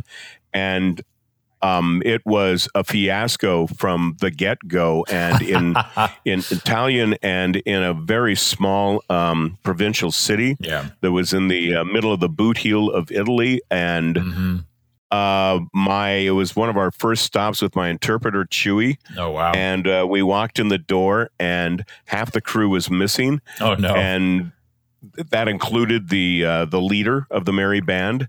What about this? Oh, he's not here. What about this? He's not here. And then finally he showed up and they unloaded all the gear that they had picked up from the lighting shop or the venue down the block. And they said, "Great, how you doing? Okay, got to go." And then they turned around and left again. Oh, no. And it was like, no, we need to start doing things. And, again, that gets into the entire linguistics and language, and ideally having an interpreter that's seen you do the show once, very helpful. But in this case, they had to leave the second time because they had to go get the C-clamps, and it was in a different location. Oh, man. And then they came back like an hour later, and it turned out they couldn't get any C-clamps at all. So Jesus. Thankfully, someone found a roll of plumbing tape. Oh, that's man. like the roll of zinc with the holes punched out on regular indications. Yeah. So we started cutting that up and then putting that around the batten and then bolting it through the yoke of the instrument to at least get the lights up on the batten. And it was an Italian theater, and typically there are no real steel battens in a usual house. It's all just like 1x2, and you scarf jointed them together and tie ropes on them and pull them out, and Bob's your uncle. So we were I started by just taking pieces of wood and like putting them on the stage, saying, okay, from downstage to upstage, that's a border, that's a leg, that's an electric, and then marching my way upstage. And once the carpenters got that, they went off and had at it. After we found the plumbing tape, then we started hanging the lights. Yeah. Then we discovered that we had saltwater dimmers, and then we discovered that nobody had gotten any salt, or I don't know what. But we ended up having to bring in other racks. And then it's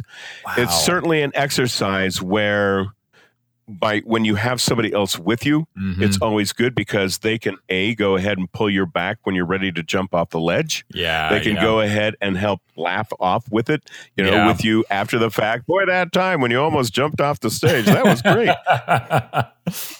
Or to say, help me, what am I missing here? How can I do something different? And when you're on your own, it's a whole different thing. And it's a much more harsher learning experience. And I think that out of all of those, again, being able to write it down and being able to go back and review it later. I know that one time I was in the middle of Switzerland, and the master-elect was a nice enough fellow, I guess. I had an interpreter, thank God, but he kept going into the booth to do something rather than coming out and running the crew, and the crew were lost. And this was another when we went ahead and dropped in the electrics, which this time were pipe, and we hung all of the lights and we circuited all of the lights. There were no circuits on the electrics. They had to be flown out, and the extension cords were so short they couldn't be plugged in until they were at trim. Oh, wow. So after they got them out, we got them up, we plugged them in, and then nothing worked. And then as it turned out, we had to unplug them and bring them down because we had not tested each light to make sure that each one had a bulb. Oh, right? Man. So the frustration is just building, and finally I had enough, and I just started screaming at him through a microphone, amplified through the entire theater, And I went ahead and I got done, and I sure showed him, and I just looked around and I noticed the fact that I had just lost the entire crew. Yeah. That was one of my big mistakes where I allowed my emotions to get to me, or my frustrations, and we were able to repair it. We got it back together. We got the show up. But indeed, I know that entire crew of men and women thought a lot less of me than had I just continued to somehow barrel through or go to the fellow in charge aside, go to the booth with an interpreter and just talk to him and say, we've got to work this out better, rather than letting my emotions overtake me. Now, that was also, just in addition to everything else, that was the house where the interpreter knew French, but did not know Swiss French. Man. So we were on the deck, and we finally had everything working and said, let's go ahead and trim these. Yeah. So we would say, hello on the fly rail. And she would say, bah. And then the guy would lean over and scream, bah, bah, bah, bah, bah, bah. And I'd say, what did he say? And she says, I'm not the fly rail. I don't know why, but he's saying I'm not the fly rail. No. It's like, okay, well, can we go ahead and take this electric and take it up another 3 meters? Yeah. And after a moment, then the electric would go 3 meters and stop. We go, okay, that's good. All right, on the fly rail, let's go down to line 23. I'm not the fly rail. It's like, what the hell is going on? Well, after about halfway through, we finally figured out that her pronunciation of fly rail in her French, as opposed to the Swiss French, was translated directly into Swiss French as ashtray. I think in French it's a centrieux, I think. Okay. But there are many French words that start with cent, CENT, or that pronunciation. I can't tell you, but ashtray. I know that, hello, up on the fly rail. Up on the ashtray. We're not the ashtray. It's like, all right, well, that makes perfect sense. Oh, that's brilliant. I was in, I forget where, but I was not always lucky enough to have an interpreter. Thankfully, I took a little bit of French in high school and college, and miraculously, it came back to me out of necessity in touring in France quite a bit. And we were in one theater, and my mother teaches opera diction, so she's a stickler for pronunciation. And so consequently, any language I've ever tried to attempt at all, my pronunciation is pretty good. My grammar is terrible. So 1 out of 2 anyway. Right. So in a weird way, it's worse than if I had mediocre pronunciation and mediocre grammar, because then at least they'd know what they were getting. There are many times in France where I would say, I would, where my accent would make them go like, oh, okay, obviously he's really fluent. And they would go like, I was like, no, doucement, s'il vous plaît. It's like, please stop. It's too fast. We had a waiter in Biarritz do that, and Biarritz is like Basque country near the Spanish border, and their French is a very different accent anyway, and also at a much faster pace, I think, than Parisian French. But anyway, so we're in this theater in maybe Vernon, I don't know, somewhere, kind of a mid-sized theater. Nice crew, we're getting everything done, and we're trying to trim the legs and the borders. And in French, the word they use for border is frise, as in, a carved frieze, right? But I kept saying frise, like the salad. And so And so all day, all day I'm saying this, and finally we're trimming out maybe the second or third border, and I'm just doing it in French. And I say, s'il vous plaît, le deuxième frisé. And the guy in the centrier, the flyman in French, says to me in English, "I'm sorry, the word is frise, not frisé. It's not a salad." The whole crew just died, myself included. Oh my! I mean, It's brilliant, but it was a wonderful moment because it was almost the opposite of what you were talking about. And I've had moments where I said something and I lost the crew. I think everyone has done that at least once. Particularly, it's very easy in situations like you're describing in Italy or in Switzerland, or on tour in general. Yeah. And when you don't got no time, exactly, and you're having to deal with a language barrier in addition to everything else, it gets really tough. Right. And then, the first time that I went to Italy, I had my shit together, and I knew some Italian, so I pretty much had this down solid. And we got to the first stop, and I sat down with the interpreter, and I said, "So here are all my cue sheets, and I'm going to, at this point, say, follow spot 1, fade up, downstage right in the first opening. Yeah. So tell me how to write that phonetically in Italian," and I got it. Nice. So I went ahead and I wrote the entire thing, and I had all of my pages were covered with plastic page protectors and everything else. Oh, and then written with a grease pencil on top of it. Nice. And we got into performance, and I got the curtain out. I got the sound started. I turned on the follow spots. We're rolling along. And then I said something in Italian, I thought. And the follow spot operator went,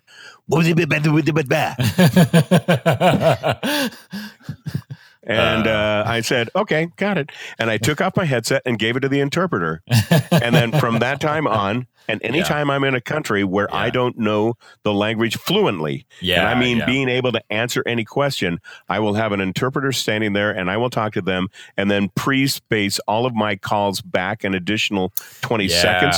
So they can interpret it, and then we go ahead and use finger motions, or I touch them on the arm to give them the G word for the go. Yep. And then it's happening at the right time. But there is that danger. I mean, you have enough fluency and enough experience to be able to handle French. I know that I did one tour with Baryshnikov where we did 8 countries in 14 days. Oof. And every country was kind of brand new. Yesterday it was Swedish. Today it's Norwegian. Ready and go.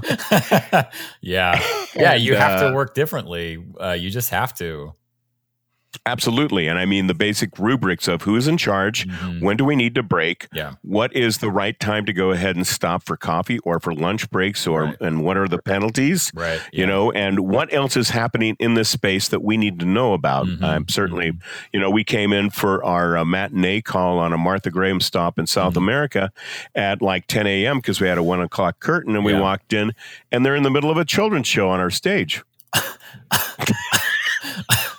Okay. Hey guys. Yeah. All the booms are gone. They've rolled up the floor. All of our scenery is gone. No. They got another show in there. We had no idea. Oh yeah.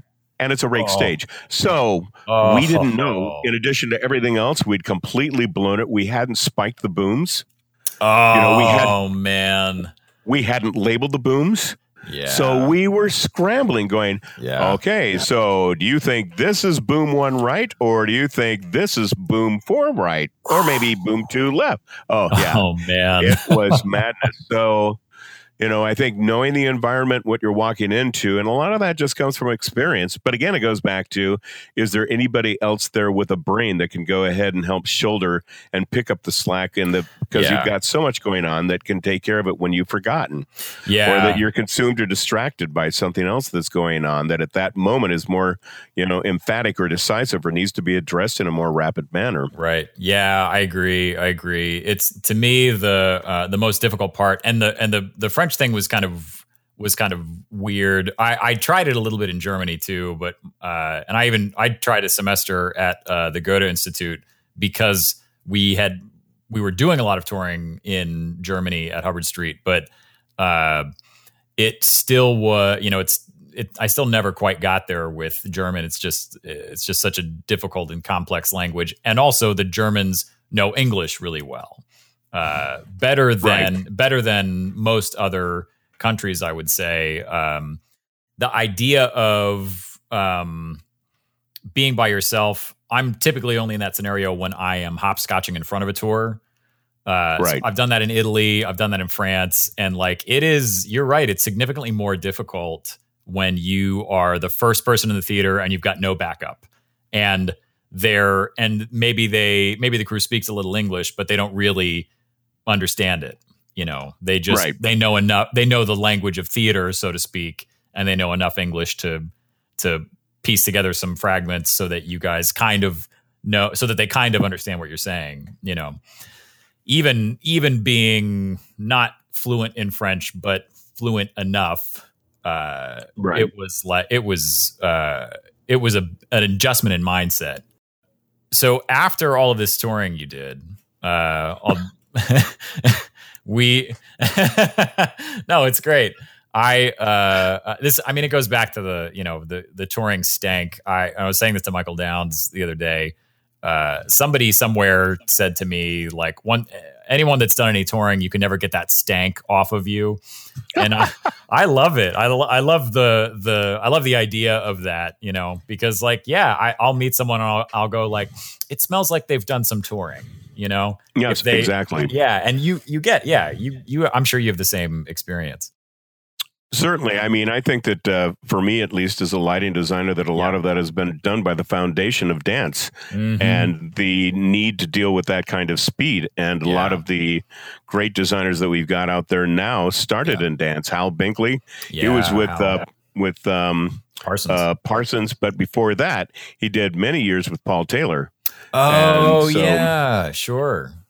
Yeah, he was with Paul when I was doing the trucks. So we would go ahead and compare war stories a lot. Yeah. And I think that the clarity of, you know, don't hang a light unless you need the light, you know, because it's one more light that you got to focus. Right. You know, oh, man. And, you know, you need to, the rule of, you know, stop beating that shutter cut to death. Is there ever going to be a cue when that light is going to be on by itself? Will we ever see that shutter cut? And if not, then save yourself some time and move on. Right. If you want to, come back and deal with it later. But let's talk big picture, you know. Right. If you are in the middle of a focus check and suddenly something doesn't work, what is the first thing that you do? And the typical law is finish the focus check. You know, let's find out what else isn't working before we start taking any sort of line of troubleshooting or anything else. Yeah. You know, because you don't know what else is going to bite you in the ass, and you only have a finite amount of time to get this fixed before we need to go on to the real task, which isn't the focus task. You know, so. Yeah, I agree with that. I think I found that, and I didn't really understand what to call it until after it was already inherent in my work process. But the idea of prioritizing, of triaging based on priority, you know, what's the most, you know, level of importance as opposed to just the first thing that you stumble across, you know. Exactly. Get the big picture. Make sure that you have that in hand before you start taking any action, whether it be, okay, well, while they're doing that, we can still go ahead and get the stage washed, or while they're doing that, we can still go ahead and start hanging drops or whatever. Yeah. You know. And then, I mean, certainly when you compare that kind of experience, when I started moving in and started working at the Spoleto Festival, it was the exact reverse. Yeah. Right. And all of a sudden you have all of these companies coming from all over the world coming into your theaters, and you need to be the proper host. I initially came to the festival in 1982, I think, or 81, the year of the Falkland War. And the Falkland War, when it sprang up, pretty much canceled my tour in South America with Ballet Trocadero. Oh, wow. And my friend found me despondent on the front steps of our apartment building and say, well, you know, they're looking for somebody to head a crew down at this festival in South Carolina. And I became the head of the crew called Special Projects. Okay. And I did that for a couple of years. Then I became John Paul's assistant as the assistant production manager for a couple of years. And then I think after that is when I ended up picking up the American Ballet Theater gig. And that was a complete conflict at the same time. Yeah. After I left ABT, then the year after that is when I came back as the lighting coordinator and assumed then the mantle also of scenic coordinator. Gotcha. So that I was not only dealing with all the plots, but the relationship of all the scenery around it. Yeah, and sure. also then all of the arrangements and the patterns of movement for all of the scenic changes for all of the different shows. For the usually 17 to 20 different shows in 7 buildings. Yeah, crazy. And I did that. I was never the production manager of the festival. It was always a gentleman named Reese Williams, and he recently retired last year. Yeah. But certainly, Reese and I worked hand in hand, arm in arm, and sometimes liquor glass to liquor glass to go ahead and get through all of it, dealing with, 7 houses and all of the heads in each of the houses. And sometimes we were wet blending and cross blending. One of our more exciting times together was when we discovered, after the schedule had been set and put in the program, that in the theater called the Satilli, which is a sandbag house, that we were doing a matinee of David Gordon's piece, which I cannot conjure up, but it was on a bare stage. Yeah. With no masking, exposed electrics. Okay. And they had scheduled then the evening performance of the maestro's Maria Galavine with a wraparound cyc on a turntable. Oh, my God. And approximately 25, 30-foot tall walls. Oh, my God. And it was an exciting changeover, I will say that. But oh, man. We had a meeting with the glue of the festival, a delightful woman named Carmen Covens. And she said, well, we'll just go ahead and get some champagne. And when you guys miss curtain, then we'll just get them drunk out in the lobby until you guys get it together. That's brilliant. And we said, okay, but on the other hand, if we make curtain, if we make it on time, then we get the champagne, right? And that became our additional inducement. We had probably about 125 people with screw guns and every other tool that you can think of going insane as soon as Gordon came down, and we made it by about 10 minutes to spare.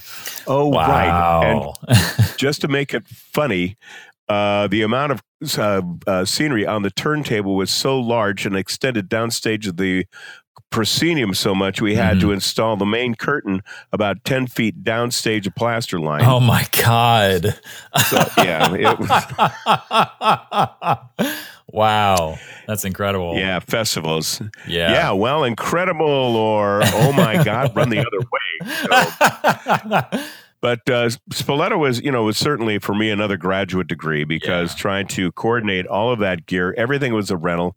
And the number of pieces, I mean, we started off by just doing as much planning as we possibly could. And then they would walk in the door and we go, what do you want to do? To by the time that I left, we literally were sending out advance crews to anywhere the show was being performed, at least domestically, if not the world, to go ahead and see the show in its natural environment so that we could be ready and understand why they needed the things they needed. Yeah. Whether it was puppets or live performers or music or dance or plays. Yeah. One of the things that stands out when I think of your work at the Spoleto Festival, things that stands out to me is a spreadsheet of paperwork distribution.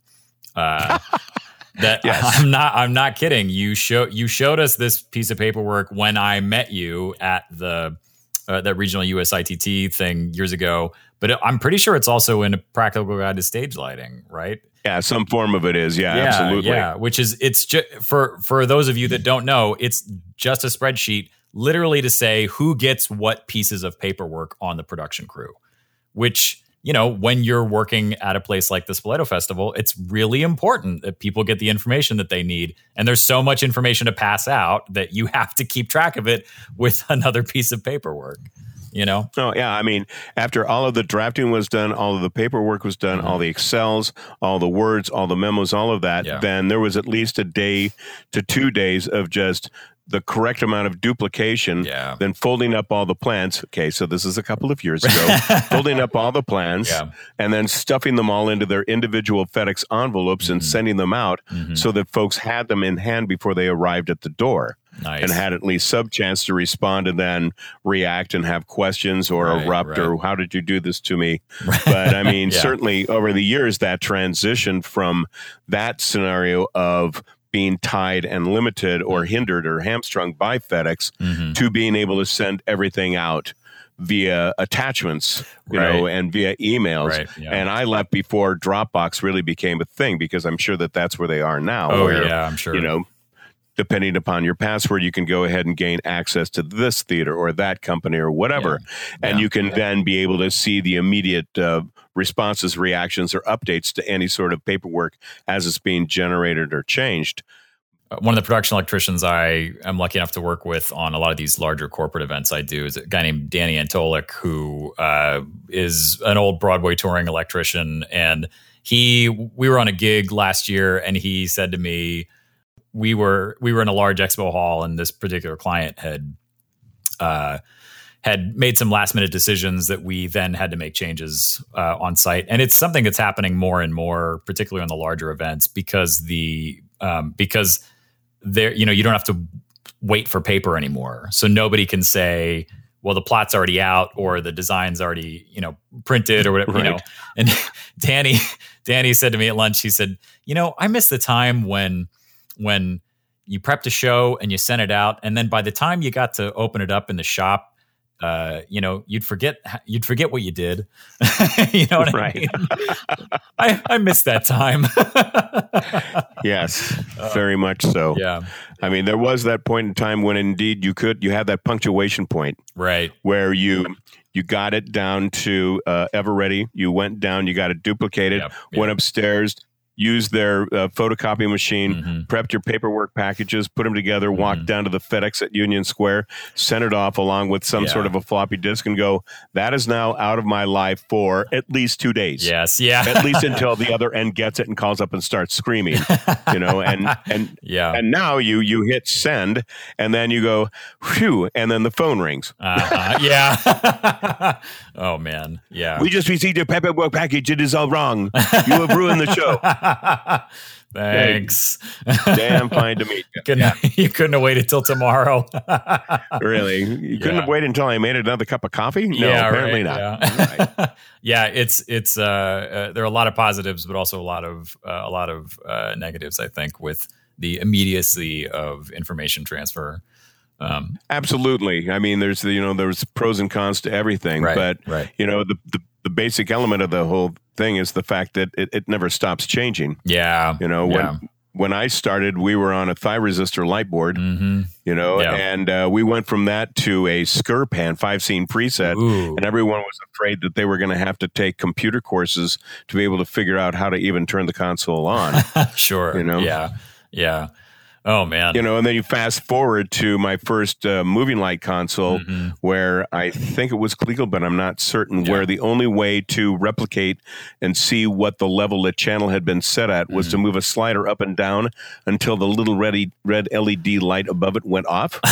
And then you were at where it had originally been recorded into that memory. Oh, my God. You know? Wow. Yeah. That's bizarre. You know, but I mean, you know, it just keeps going. And now, you know, you look at the EOS environment, you know, compared to the MA environment, compared to, you know, a Hog 4. And I used to be thoroughly conversant back in Strand when Palace ruled the world. Oh, yeah, sure. Yeah. And I knew Palace back and forth, especially when I was with American Ballet Theater. Yeah. But that was just the cusp when ETC started coming in. Yeah. So then starting to learn that second language with the ETC was great. But at ABT, we also got the chance to go ahead and be the beta test. We were board number 2. So anytime they came out with a new chip, and we would get that in our console. And sometimes we knew about it and sometimes we didn't. Oh, no. You know? Yeah. Oh, man. We were at Orange County Performing Arts Center putting up the world premiere of Swan Lake. Jennifer was designing it, and we're programming along, and then she looks and she goes, "Oh, look, there's a new key. It's called track." How exciting. Oh, no. We're in Q15. Let's go ahead and record this Q to track, shall we? Oh, man. And so they went, okie dokie, record Q15 track. And all of a sudden, every light in the entire plot seized up to full in a zero count. Oh, and my God. The problem was that the code writing was perfectly, except for one little problem. Instead of taking the levels at that moment and moving them forward, it allowed every movement of every channel from Q0 all the way up to 15 to come back into it. Oh, that is rough. That is rough. Yeah. Oh, man. Yeah. I think Jennifer's next phrase was, don't go to disk. Don't record. Don't you dare go to disk. No. Oh, man. Steve, get on the phone. I love hearing stories like this. I really do. One of the things that's so interesting about your career, I feel like, as I'm in my mid 30s, I have an interesting perspective as in my high school and college experience, we didn't have the money for the new stuff yet. So I learned technologies that had been there for decades previous to me. But then as I kind of entered the industry, we were really starting to kind of full swing into a more digital version of control of distributing information, of all that sort of stuff, right? So I learned to draft by hand, but have done most of my drafting on CAD. I did channel hookups by hand before LightWrite, and then learned LightWrite very early in my career, right? So all of my practices are very digital, but I got an analog education as well, which I think is to my benefit. But someone like you has lived through two different versions of having to do your job in a very general sense, I guess, or rather one version where it's been transitioning the entire time. As you say, the only thing that remains the same is the changes. Right. I know that certainly I think the advantage from having the experience that I've had, and you to a degree, is that you at least saw how it was done one or two versions before. Yeah. So that when something doesn't work or something breaks or something doesn't behave the way that it needs, and there's a process that needs to take place, you can go back to the way that you used to do it, even if you're going all the way back to this is how we did it when we didn't even have computers. Yeah. It's like, okay, so you need an instrument schedule, just start writing it out. Right. Okay, we need to go ahead and get a channel hookup. Okay, start sorting through back and forth and comparing pages to go ahead and start making the numbers in sequential order. Yeah. And I know that certainly compared to that, when someone is just trained on LightWrite or has done only CAD generated plots that has data exchange like Vectorworks to LightWrite, that when all of a sudden that breaks, that it can become a huge wall because you've got no experience to back it up as to how you might do it as an alternate method before these new methods came into play. Yeah. So changing gears again, one of the things that is probably most that makes you the most famous or infamous, as you, I'm sure, would put it in the industry, is your book, A Practical Guide to Stage Lighting. I would love to hear about how you kind of worked up to writing the book, because those of us that and I don't remember when it first came out, but I'm young enough that I was studying the first edition, I think, in undergrad. I'm not sure. But I remember being like, reading it and going like, oh, yeah, duh. Like, there are plenty of really wonderful books on lighting design, on stage lighting design. Richard Pilbrow's got one, right? Linda Essig has a really good one. And then more recently, your friend, I've forgotten her name now, who wrote the assistant, Ann McMills. Ann McMills, yeah, the handbook for the assistant lighting designer's handbook, I think is the title. Toolkit. That's it. Yep. Thank you. Thanks. Shout out to Ann Mills for that. So I remember, at some point it occurred to me that like, oh yeah, when Steve was doing this book didn't exist, right? Like, to me, if I ever had a question about paperwork or some of the practicalities, right, oh yeah, I'll go back to this book. Well, that's why you need a channel hookup, or that's why you need a line set schedule, or whatever, right? So when I was learning, all of the practical implementation, I went back to that book. And it's a great book. It's a great resource. It's written well, but it never occurred to me that like, oh yeah, people were figuring this out before this book existed, right? All true. I originally, the initial purpose of the book and the reason for the book was to try to help sell templates. Oh, sure. In 1990, we had produced the templates, we were selling them, and lighting dealers were picking them up slowly and selling them along with Lighting Associates. Yeah. But we were having a real challenge getting them into bookstores. And I sat down with the gentleman who was head of purchasing for the Big Ten schools, all of them. Oh, wow. And all of the Big Ten, they all coordinate through one shop, and one guy and his team figures out all the purchase orders for all the schools and the needs for all the teachers. And I said, how come I can't get my templates into your bookstores? And he said, you're another account. We don't want another account. We don't want the additional paperwork. We don't want to hear about it. Yeah. And so I came back to New York, and I was talking to the owners of Drama Bookstore going, you guys carry it, but I can't convince anyone else to carry it. Right. And at that moment, Rose said, well, why don't you go ahead and write a book? And then you can go ahead and put the template in your book. Yeah. And then they'll have to buy the template to get the book. And I was like, shit, that's great. How hard could that be? Well, how hard was it, Steve?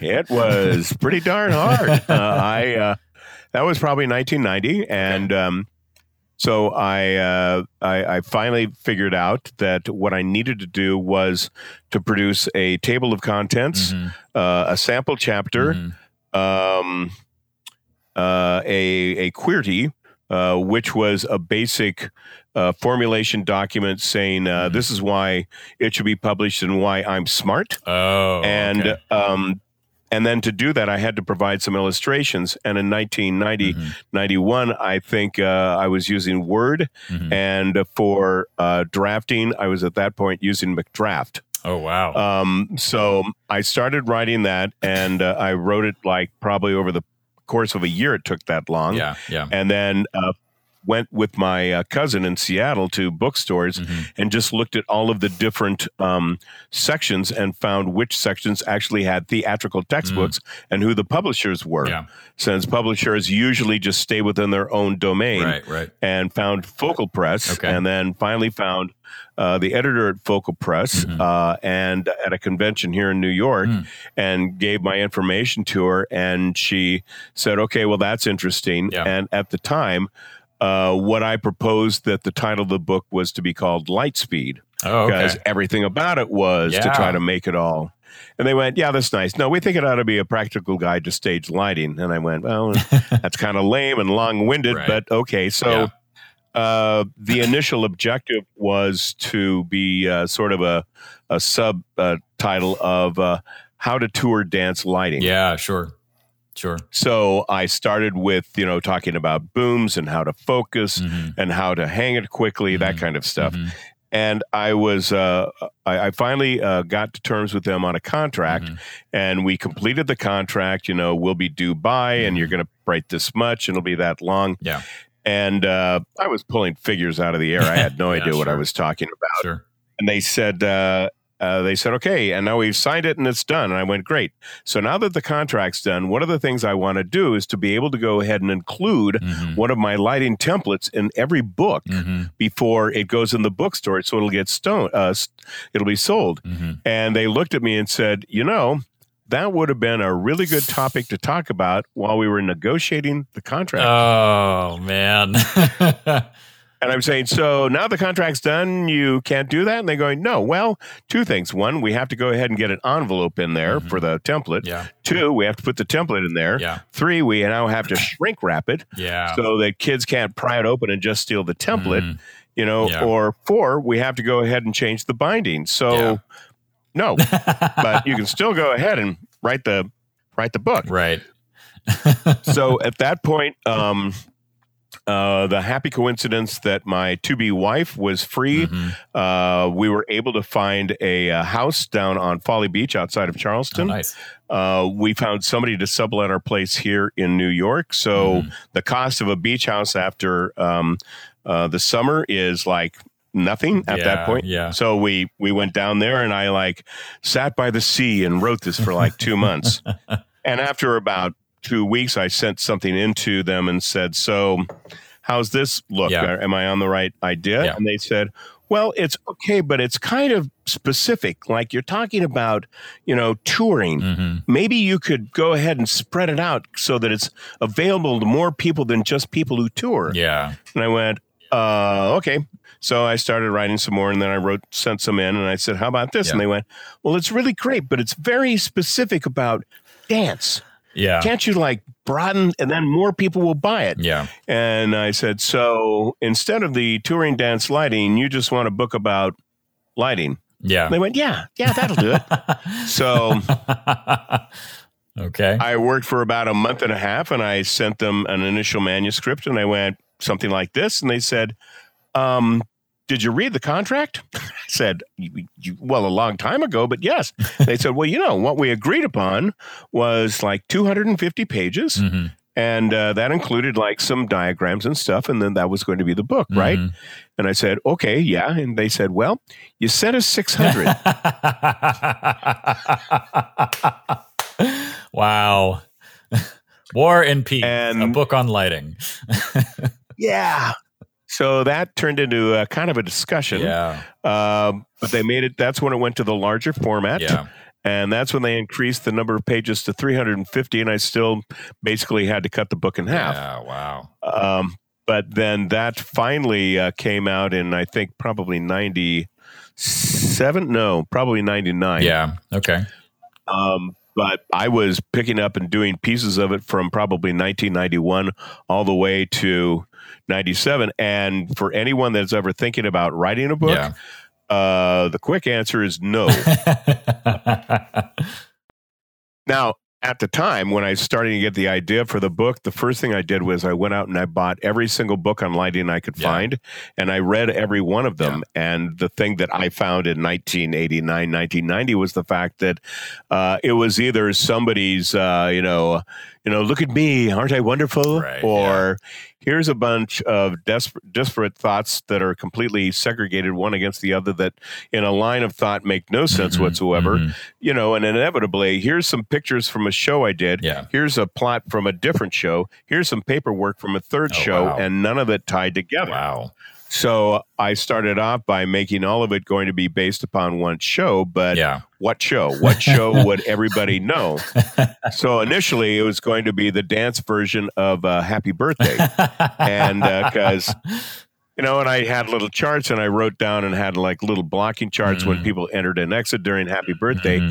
But then at that point, I think right around there is where they said, no, we don't want it to be about dance. It needs to be more general. Right. So I changed it into a show about a single song, in this case, the Hokey Pokey, because I figured that at least North Americans would know that. Yeah, yeah.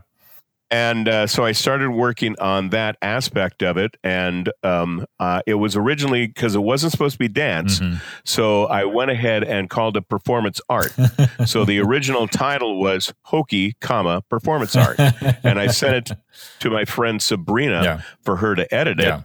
And she called me up in a complete state saying, how dare you denigrate our art? And I'm going, oh, well, I didn't mean to. What do you mean? She goes, look, Hokey performance art. That's what I do. That's what I do. Whoops. So that's when I changed it. Yeah. And you've just stepped in it. So that's when it got changed to Hokey, a musical myth. Yeah. Yeah. But basically, it's a dance light plot, but at the time it had all the lighting systems that you would need for pretty much, generally anything live stage. So I went ahead and stayed with that. And then finally, after several different discussions, there was the entire thing about the front cover. And what they say to you is when you say, I'm going to write a book, they go, great, you just get it to us and we'll take care of it. And at that point I said, well, I need an illustrator. And they went, well, you just go hire somebody and pay them money out of your own pocket and then get that to us and we'll take care of it. I was like, okay, well, I need a front cover. Yeah. Well, you just get a photographer and pay for that out of your own pocket. I mean, we're paying you $2,000, right? Yeah, right. You're advancing me $2,000 more like it. yeah, that's it. So I ended up making a deal with the Joyce Theater and making a deal, I think, with Garth Fagan. Yeah. And went down, because I had toured with him on a tour at one point, went down and we turned on his side light. And then Richard turned on the fog machines or the smoke machines, so we got a haze. Yeah. And then I photographed all of those different, a bunch of photos and sent them in, and that's what became the first cover.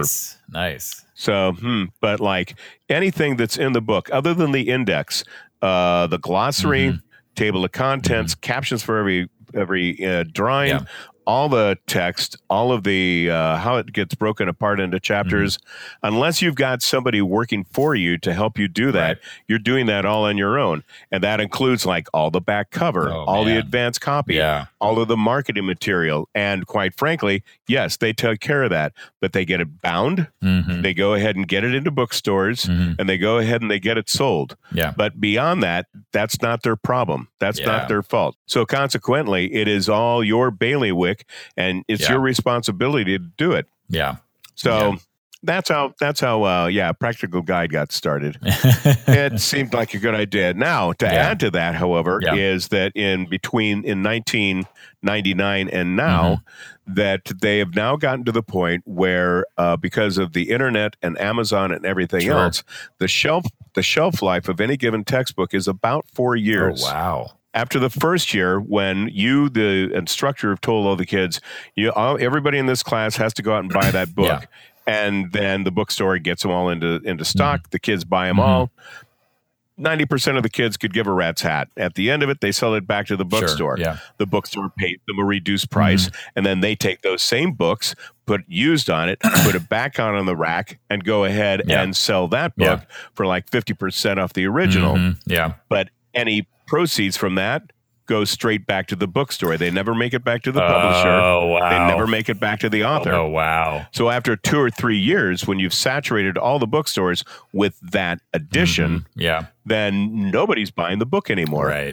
Or they've gotten ahead and they've got it online, or they've rented it, or what other schemes have come up since then. And the only way to avoid that is to come out with a new edition. Gotcha. Interesting. So when I talk to friends of mine who say, I'm writing a book, I've got some left over, what am I going to do? They're telling me to go ahead and post it free online.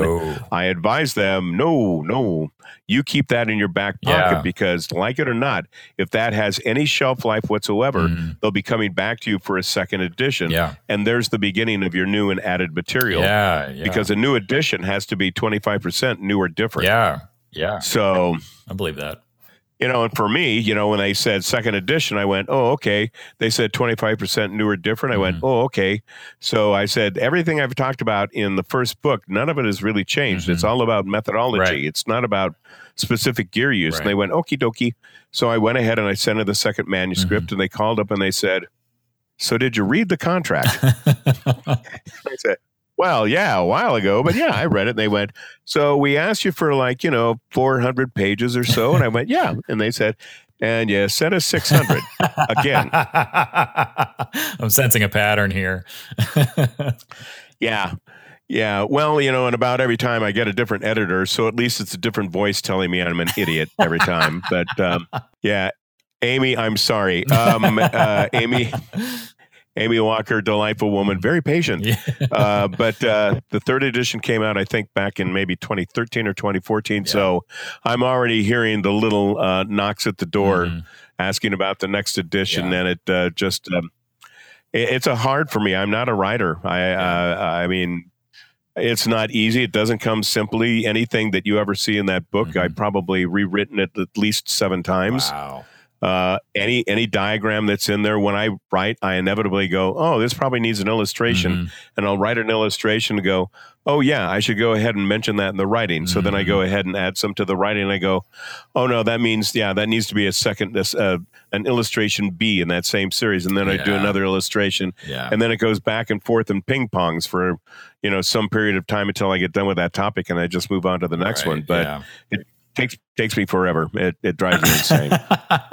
Well, it's useful, and it certainly helped people like me when during our education and later in life when we're needing to reference things. It's so useful to have that book in the world and in the profession. I really do think so. So I'm glad you wrote it. Well, you're very kind. I know that, when I was getting along into it and I started, it was like, oh, I should put in a list about this. I should put in a list about that. And I've got my copy bookmarked. So the page where it's like the international packing list is like, oh, there it is. Great. Okay. I'll just go ahead and Xerox that. And now I can go ahead and pack my bags. Right. Yeah. But even that I've got to update. What used to be like carry extra floppies or something. Right, well, now it's like, carry extra key sticks and, make sure that, go ahead and make sure you've got a couple of spare hard drives in your back pocket before you leave town. Right. That kind of stuff. So, yeah, it really has the changed. only constant is change. Yeah, exactly. Yeah, agreed. I'm surprised. I didn't know that the impetus for writing the book was to sell more field templates. That's brilliant. I really, not really. I really want to tell this story because it's one of my favorite stories in relation to field template. While I was at Hubbard Street as the lighting director, we participated in a program called Dance Motion USA, which is a joint. I believe it's still going on. We were the second or third year. Each year, it's a partnership between the U.S. State Department and BAM, Brooklyn Academy of Music. So we were in we were somewhere in Morocco, and we had a phenomenal cultural attaché named Abdella, who at one point we were doing a performance on the street, and the electrician who was hooking up the power for our portable sound system had forgotten to bring any sort of wiring tools. Abdella broke out his pocket knife and started splicing the wires so he could put the correct connector on the power cable coming out of the light pole. I mean, he was phenomenal. Hire him. Oh my God. Hire him immediately. Yes. My word. Yes. It became a joke between the dancers and me after we got back from the tour. Anytime we were anywhere else and something didn't go well, we were like, where is Abdella? It's like we're in Canada, but it doesn't matter. We want Abdella here, right? Nope. So that's right. Oh man, he was great. Anyway, so we walk into this theater, and they just, they had just literally no information, and it was at essentially it wasn't a theater. It was more of a lecture hall that had lights in it, and I walked in the door, and there were. It was Abdella and me and two high school kids, basically, that were really interested in doing lighting for DJ stuff, right? And they were worm drive electrics that basically had, like maybe 30 lights hung and, 6K circuits and the whole thing. And your business card is a miniature field template to scale that's got some Lecos on it and some par. It's like a Leco symbol, a Fresnel symbol, and a par symbol or something like that. Unfortunately it's broken, so it's in a drawer here somewhere. That's how much I used it. But I took a piece of graph paper and your business card, and I drafted a light plot by hand that I used to then figure out the circuiting for the place and tell them, give us a map to figure out how to do the show. And, oh my God. It was the quickest, best way to do things. That's what I think of that plot in Morocco when I think of field template. Uh-huh. You're very kind. Your replacement will be coming in the mail. Now, brilliant. I will counter that with this story that I got from Tom Skelton years ago about touring. Tom went out with Ohio Ballet for a million years. He was their resident designer. His partner was the artistic director. Yeah. And anytime that they were out, more than not, Tom was there on site. And at one point, Tom was working with me at the Kennedy Center, and over a Rob Roy and a Picayune, he told me the story where he showed up separately from the company to a location, and he was waiting for the trucks to show up so they could go ahead and start the load in. And it was a high school. There was a janitor, and there was some amount of equipment there, but they had their own truck. They had their own package pre-done, electrics pre-done, booms, the whole thing. And he gets there, and he's talking to the custodian, and time marches on, and the truck isn't there. And he goes, well, maybe we ought to start looking at some stuff. So they go ahead and they pull out all the instruments, and they start testing and stuff. And he looks at his watch, and the company still isn't there. And he's going, well, we better get going here. Oh no! So the janitor and he go ahead and single-handedly together go ahead and hang the entire show. Oh my God. Rig together something like booms and everything else. Go ahead and get it all plugged and everything else. And he finally calls back to the office and says, so where's the truck? We're here in the theater and we've got it all set, but the trucks aren't here. And the office said, they're set up in their theater over in the next town over. Oh, no.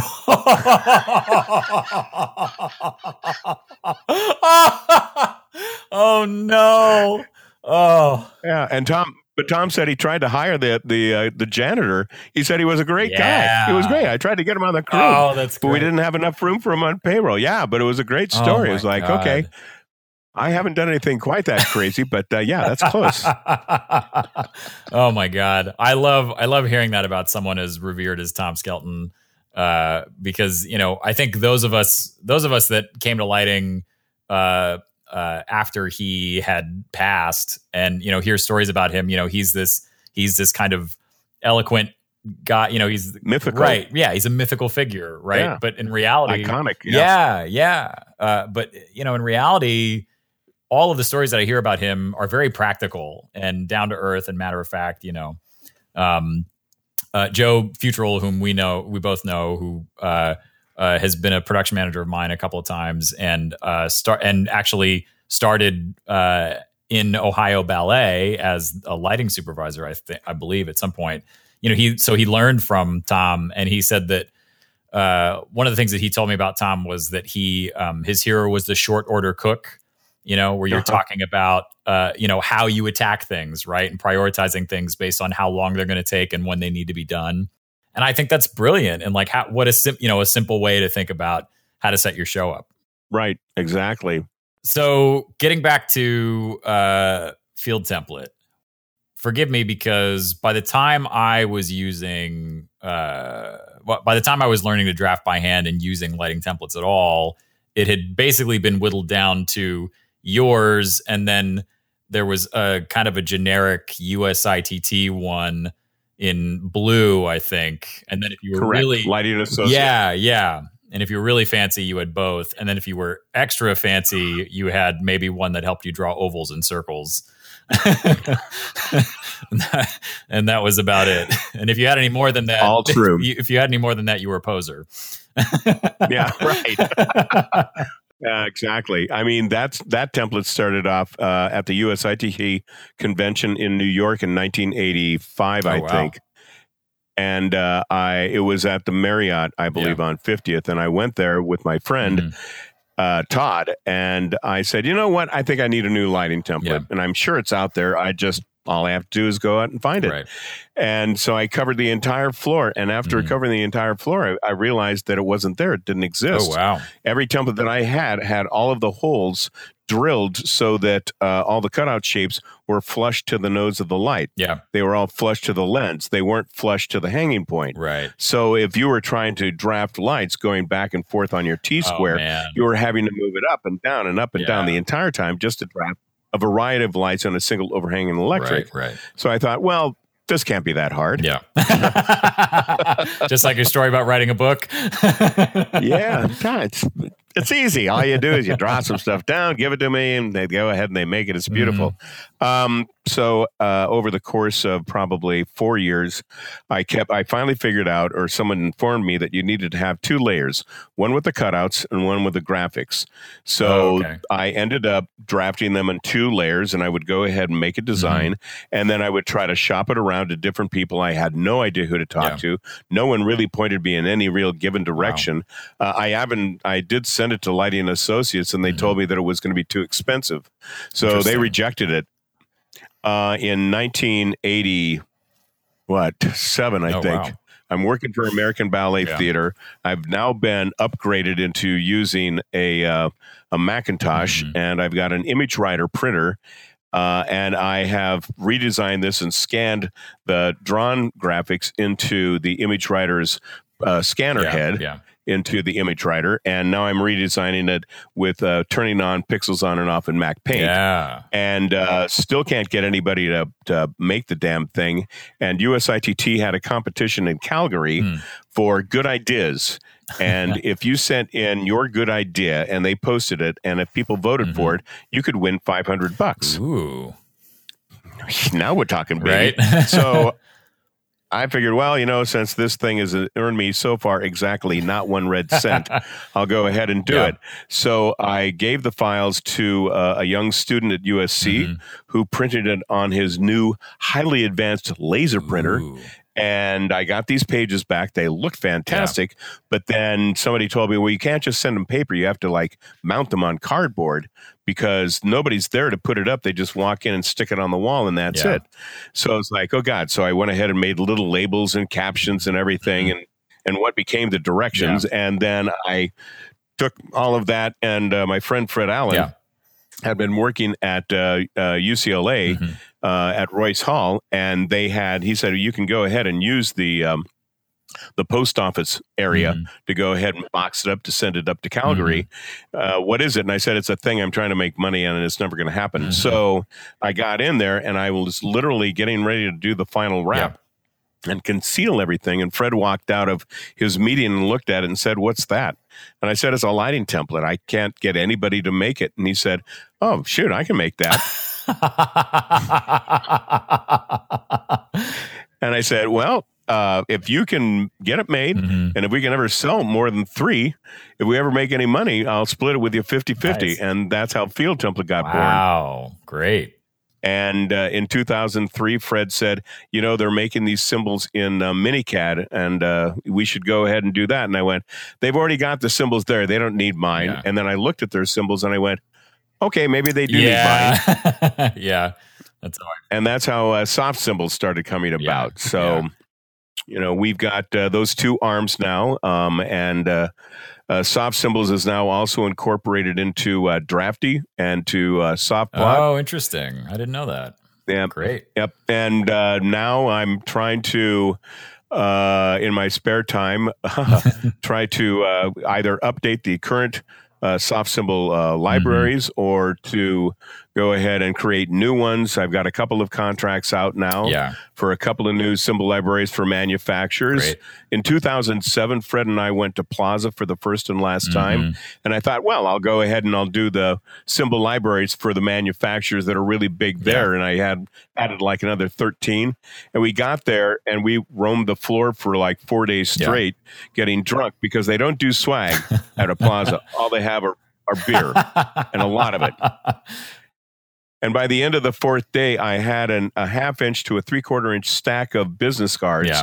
There was nothing but every manufacturer of a lighting device or a lighting body or object that I had never heard of. Oh, wow. Yeah, it was very, holy shit, we got our work cut out for us now. Between then and now, it's kind of distilled down. There's not as many as there were in those Wild West days, but still, the amount of manufacturing by country that never makes it into the United States is amazing. So, it's a constant I got to keep on my toes, but at times I just want to rail to all of the manufacturers in general. Stop innovating. Stop. Let me catch up. They never listen. To me, it makes perfect sense, because it's a continuation of Field Template into a digital format.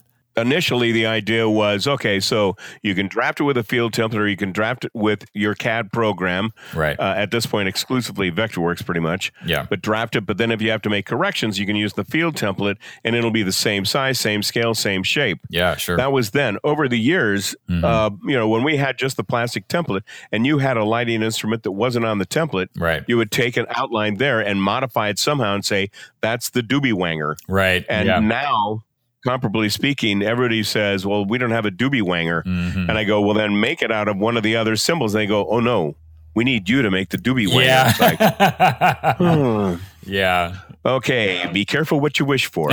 So yeah. I mean, I definitely understand that. I do a lot of lighting design and associate work with Jaeger Design, and I manage their symbol library. And the best and easiest thing that I could do was to say to Fabe and Chris, like, hey, there's this Steve Shelley guy, and absolutely we should use his stuff because that's going to cut down on my work. But also, they when I took it over, they had very good symbols for like Martin and for the 10 fixtures that they used over and over again. Color Force strip lights, Martin, Mac Viper performances and profiles, that kind of stuff. Very quickly, I mean, the reason that they gave it to me is because they kept like, oh, now there's a new light and we're going to use it on this Verizon booth. And can you make a symbol for me? And it was, a lot of these were, the line weight was not quite ideal for what we were, the kind of plots that we were printing. Or, the symbols had color, but not all of the production electricians were printing in color. In fact, most of them were printing and still are printing in black and white, and it's not a big deal if you're walking around with a PDF on a digital tablet, but that's not how we're hanging light plots. Right. So, and then also once I dug into it, what impressed me was the attention to detail as far as like number of DMX channels and notes about the fact that it's an LED lamp and what kind of diodes it has in it, that sort of stuff, the weight being accurate, the beam and the field angle. And, to me, like that sort of stuff has become just as important. Right. I think slowly but surely it has. From the initial days of just basically drawing a 2D plot, everyone really has expanded into the 3D, into rendering, or if nothing else, being able to turn on beams and make sure the pools are big enough to cover what you're trying to cover. Right. I think it's really interesting, and it also speaks to your strengths as an LD and a draftsman and a professional, which is part of the reason why I think of your superpower as paperwork and detail orientation. I mean that I'm sure. I'm shocked. I'm continually shocked the longer I do this by the amount of people whose drafting does not match their actual intellect and ability level. It's not as important. That's all. Right. I mean, maybe it's the rendering that's more important than doing the actual drafting, or maybe they've got somebody that is working with them that covers for them, and essentially, even though the drafting is trash, they can still get the plot up in their stead. Yeah. Talking about preparation, a number of steps. The first time that ABT went to France, when I was with them, we went to the Champs-Élysées. Oh, yeah. And Todd Elmer was acting as my assistant at that time. Mm-hmm. And we had done all the paperwork. We had done it all off their rep system. We had it all worked out. Yeah. They had this great European system where the first electric on center line was unit 1. And then it went odds on one side and evens on the other. And we thought that was just the best thing since sliced bread. And that continued on the second and the third and everything else. Yeah. So we went ahead and we channeled everything to that, because that was the dimmer. That was it. We plugged that in. Then we soft patched everything to that. Yeah. We got it all put together and printed everything out.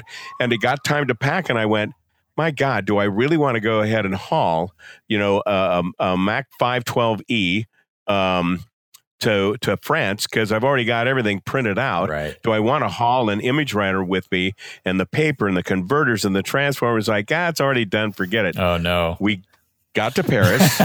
We walked in the theater. Yeah. We walked in to look at their House Galaxy console.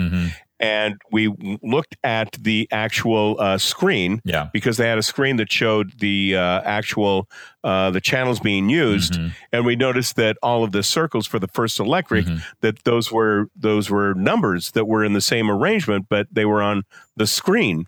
And I looked at it, and after a moment, I went, "So, is that not the dimmer number?" And they went, "Oh no, canal." That was the channel number. Oh, man. Oh, no.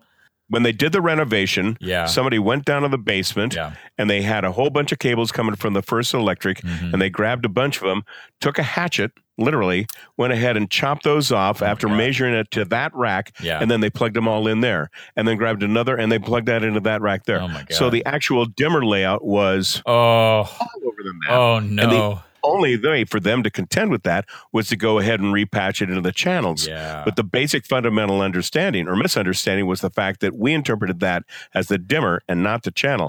So to go ahead and repatch all of our stuff to go ahead and work with that, we needed to go ahead and put their dimmer number in place of where we had put our dimmer number to get back to our... And I didn't bring the computer. Oh, my God. So Todd and I spent like 3 days, night and day, making instrument schedules, hookups, color cards, patch sheets, everything from scratch by longhand. Oh, by longhand. Oh, man. Chanting, "I will never be this stupid again." And that's only happened rarely since. Yeah, rarely. It's only happened rarely since. It's like, oh, wow, first time since Paris. Fuck that up again. Oh, my God. Speaking of mistakes you only make once. So many brain cells, so little time.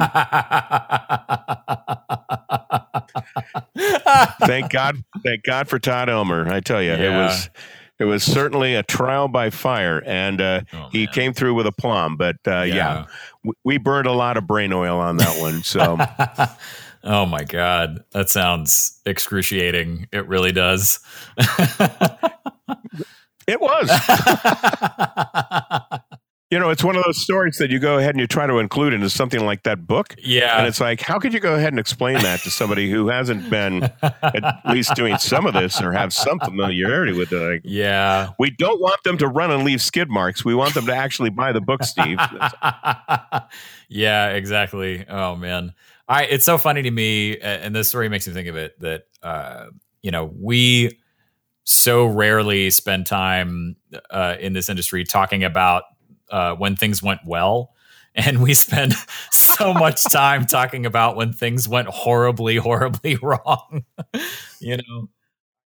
I think I'd love to touch briefly on what you're working on now and where we can find you. It's been really fun to have you. I think we should maybe start to wrap it up. Okay. Well, certainly at about 7:00 every night, you can find us outside of our apartment building on our stoop between 94th and 95th on Amsterdam, whistling, hooting, and hollering all of the first responders and everybody else that's saving our bacon in the middle of this mess. Oh, man. But, so important right now. Absolutely. In terms of projects, I am trying to balance 4 of them. I've got some soft cymbal projects. I really, really need to force myself to go back and start looking at first the updated edition to Practical Guide to Stage Lighting, and a second book that I had started, but then I put aside for whatever reason I can't remember, which was a Practical Guide to Starting a Career in Freelance Technical Theater. Oh, wow. Great. I'd been doing basically a PowerPoint show for KCACTF for some number of years, and finally decided to write it down. And it's about 300 to 400 pages. But I need to finish writing it, and more than that, as always, the bugaboo, finish illustrating it. Yeah, sure. So Makes sense. Got that. That's kind of crawling up the backside. And then in the immediate future, once we get done with today's interview, I think I'm going to be going back and trying once again to try to file for unemployment. Like the rest of us in the industry. Initially, I thought I was a dead dog because back in the day, if you didn't have 20 weeks of W-2s that you didn't even bother. And last week, Todd Elmer, once again, saving my bacon, informed me that, well, they changed that. And indeed, if you do have some number of 1099s, you can go ahead and use that as a basis for trying to file for unemployment as well. Yeah. Here in Illinois, they're asking us to apply for regular unemployment and get rejected. So essentially as evidence that we are sole proprietors and independent contractors, so that we can then apply for the PUA, Pandemic Unemployment Assistance, that is specifically for gig workers and 1099 workers. So, well, if this doesn't work out in New York, I'll have my bags packed. I should be there by morning. Well said. Well, I've had so much fun having you on, Steve. It's always a pleasure talking to you. Yeah, it's been a great time. I've had it as well. And certainly hearing some of your stories and certainly sharing experiences, you know what? It's all the same. I think a lot about shared language in my life and my career. And you're someone certainly who I have a lot of shared language with, which is why it's so enjoyable. Absolutely. Well, it's always a delight to go ahead and yak with you on any topic, but by any means, if you or anybody else would like to get back in touch with me, the webpage is fieldtemplate.com. The web address is Shelley, SHELLEY, at fieldtemplate.com.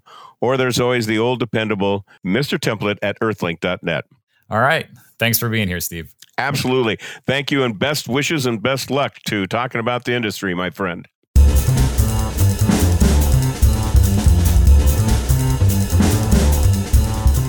This has been another episode of Talk About the Industry. I'm your host, Matt Miller. Thanks for listening. If you like this podcast, please rate us and review us on Apple Podcasts, Spotify, or wherever you get your podcasts. If you have any questions or comments, please feel free to share them with me directly at talkabouttheindustrypodcast@gmail.com. If you want to find out more about Steve Shelley and his work, please visit www.fieldtemplate.com, or you can reach out to Steve directly at Shelley, SHELLEY, at fieldtemplate.com. And if you're interested in purchasing a copy of his book, A Practical Guide to Stage Lighting, it can be found on Amazon and wherever textbooks are sold. Thanks for listening, and we'll see you next episode.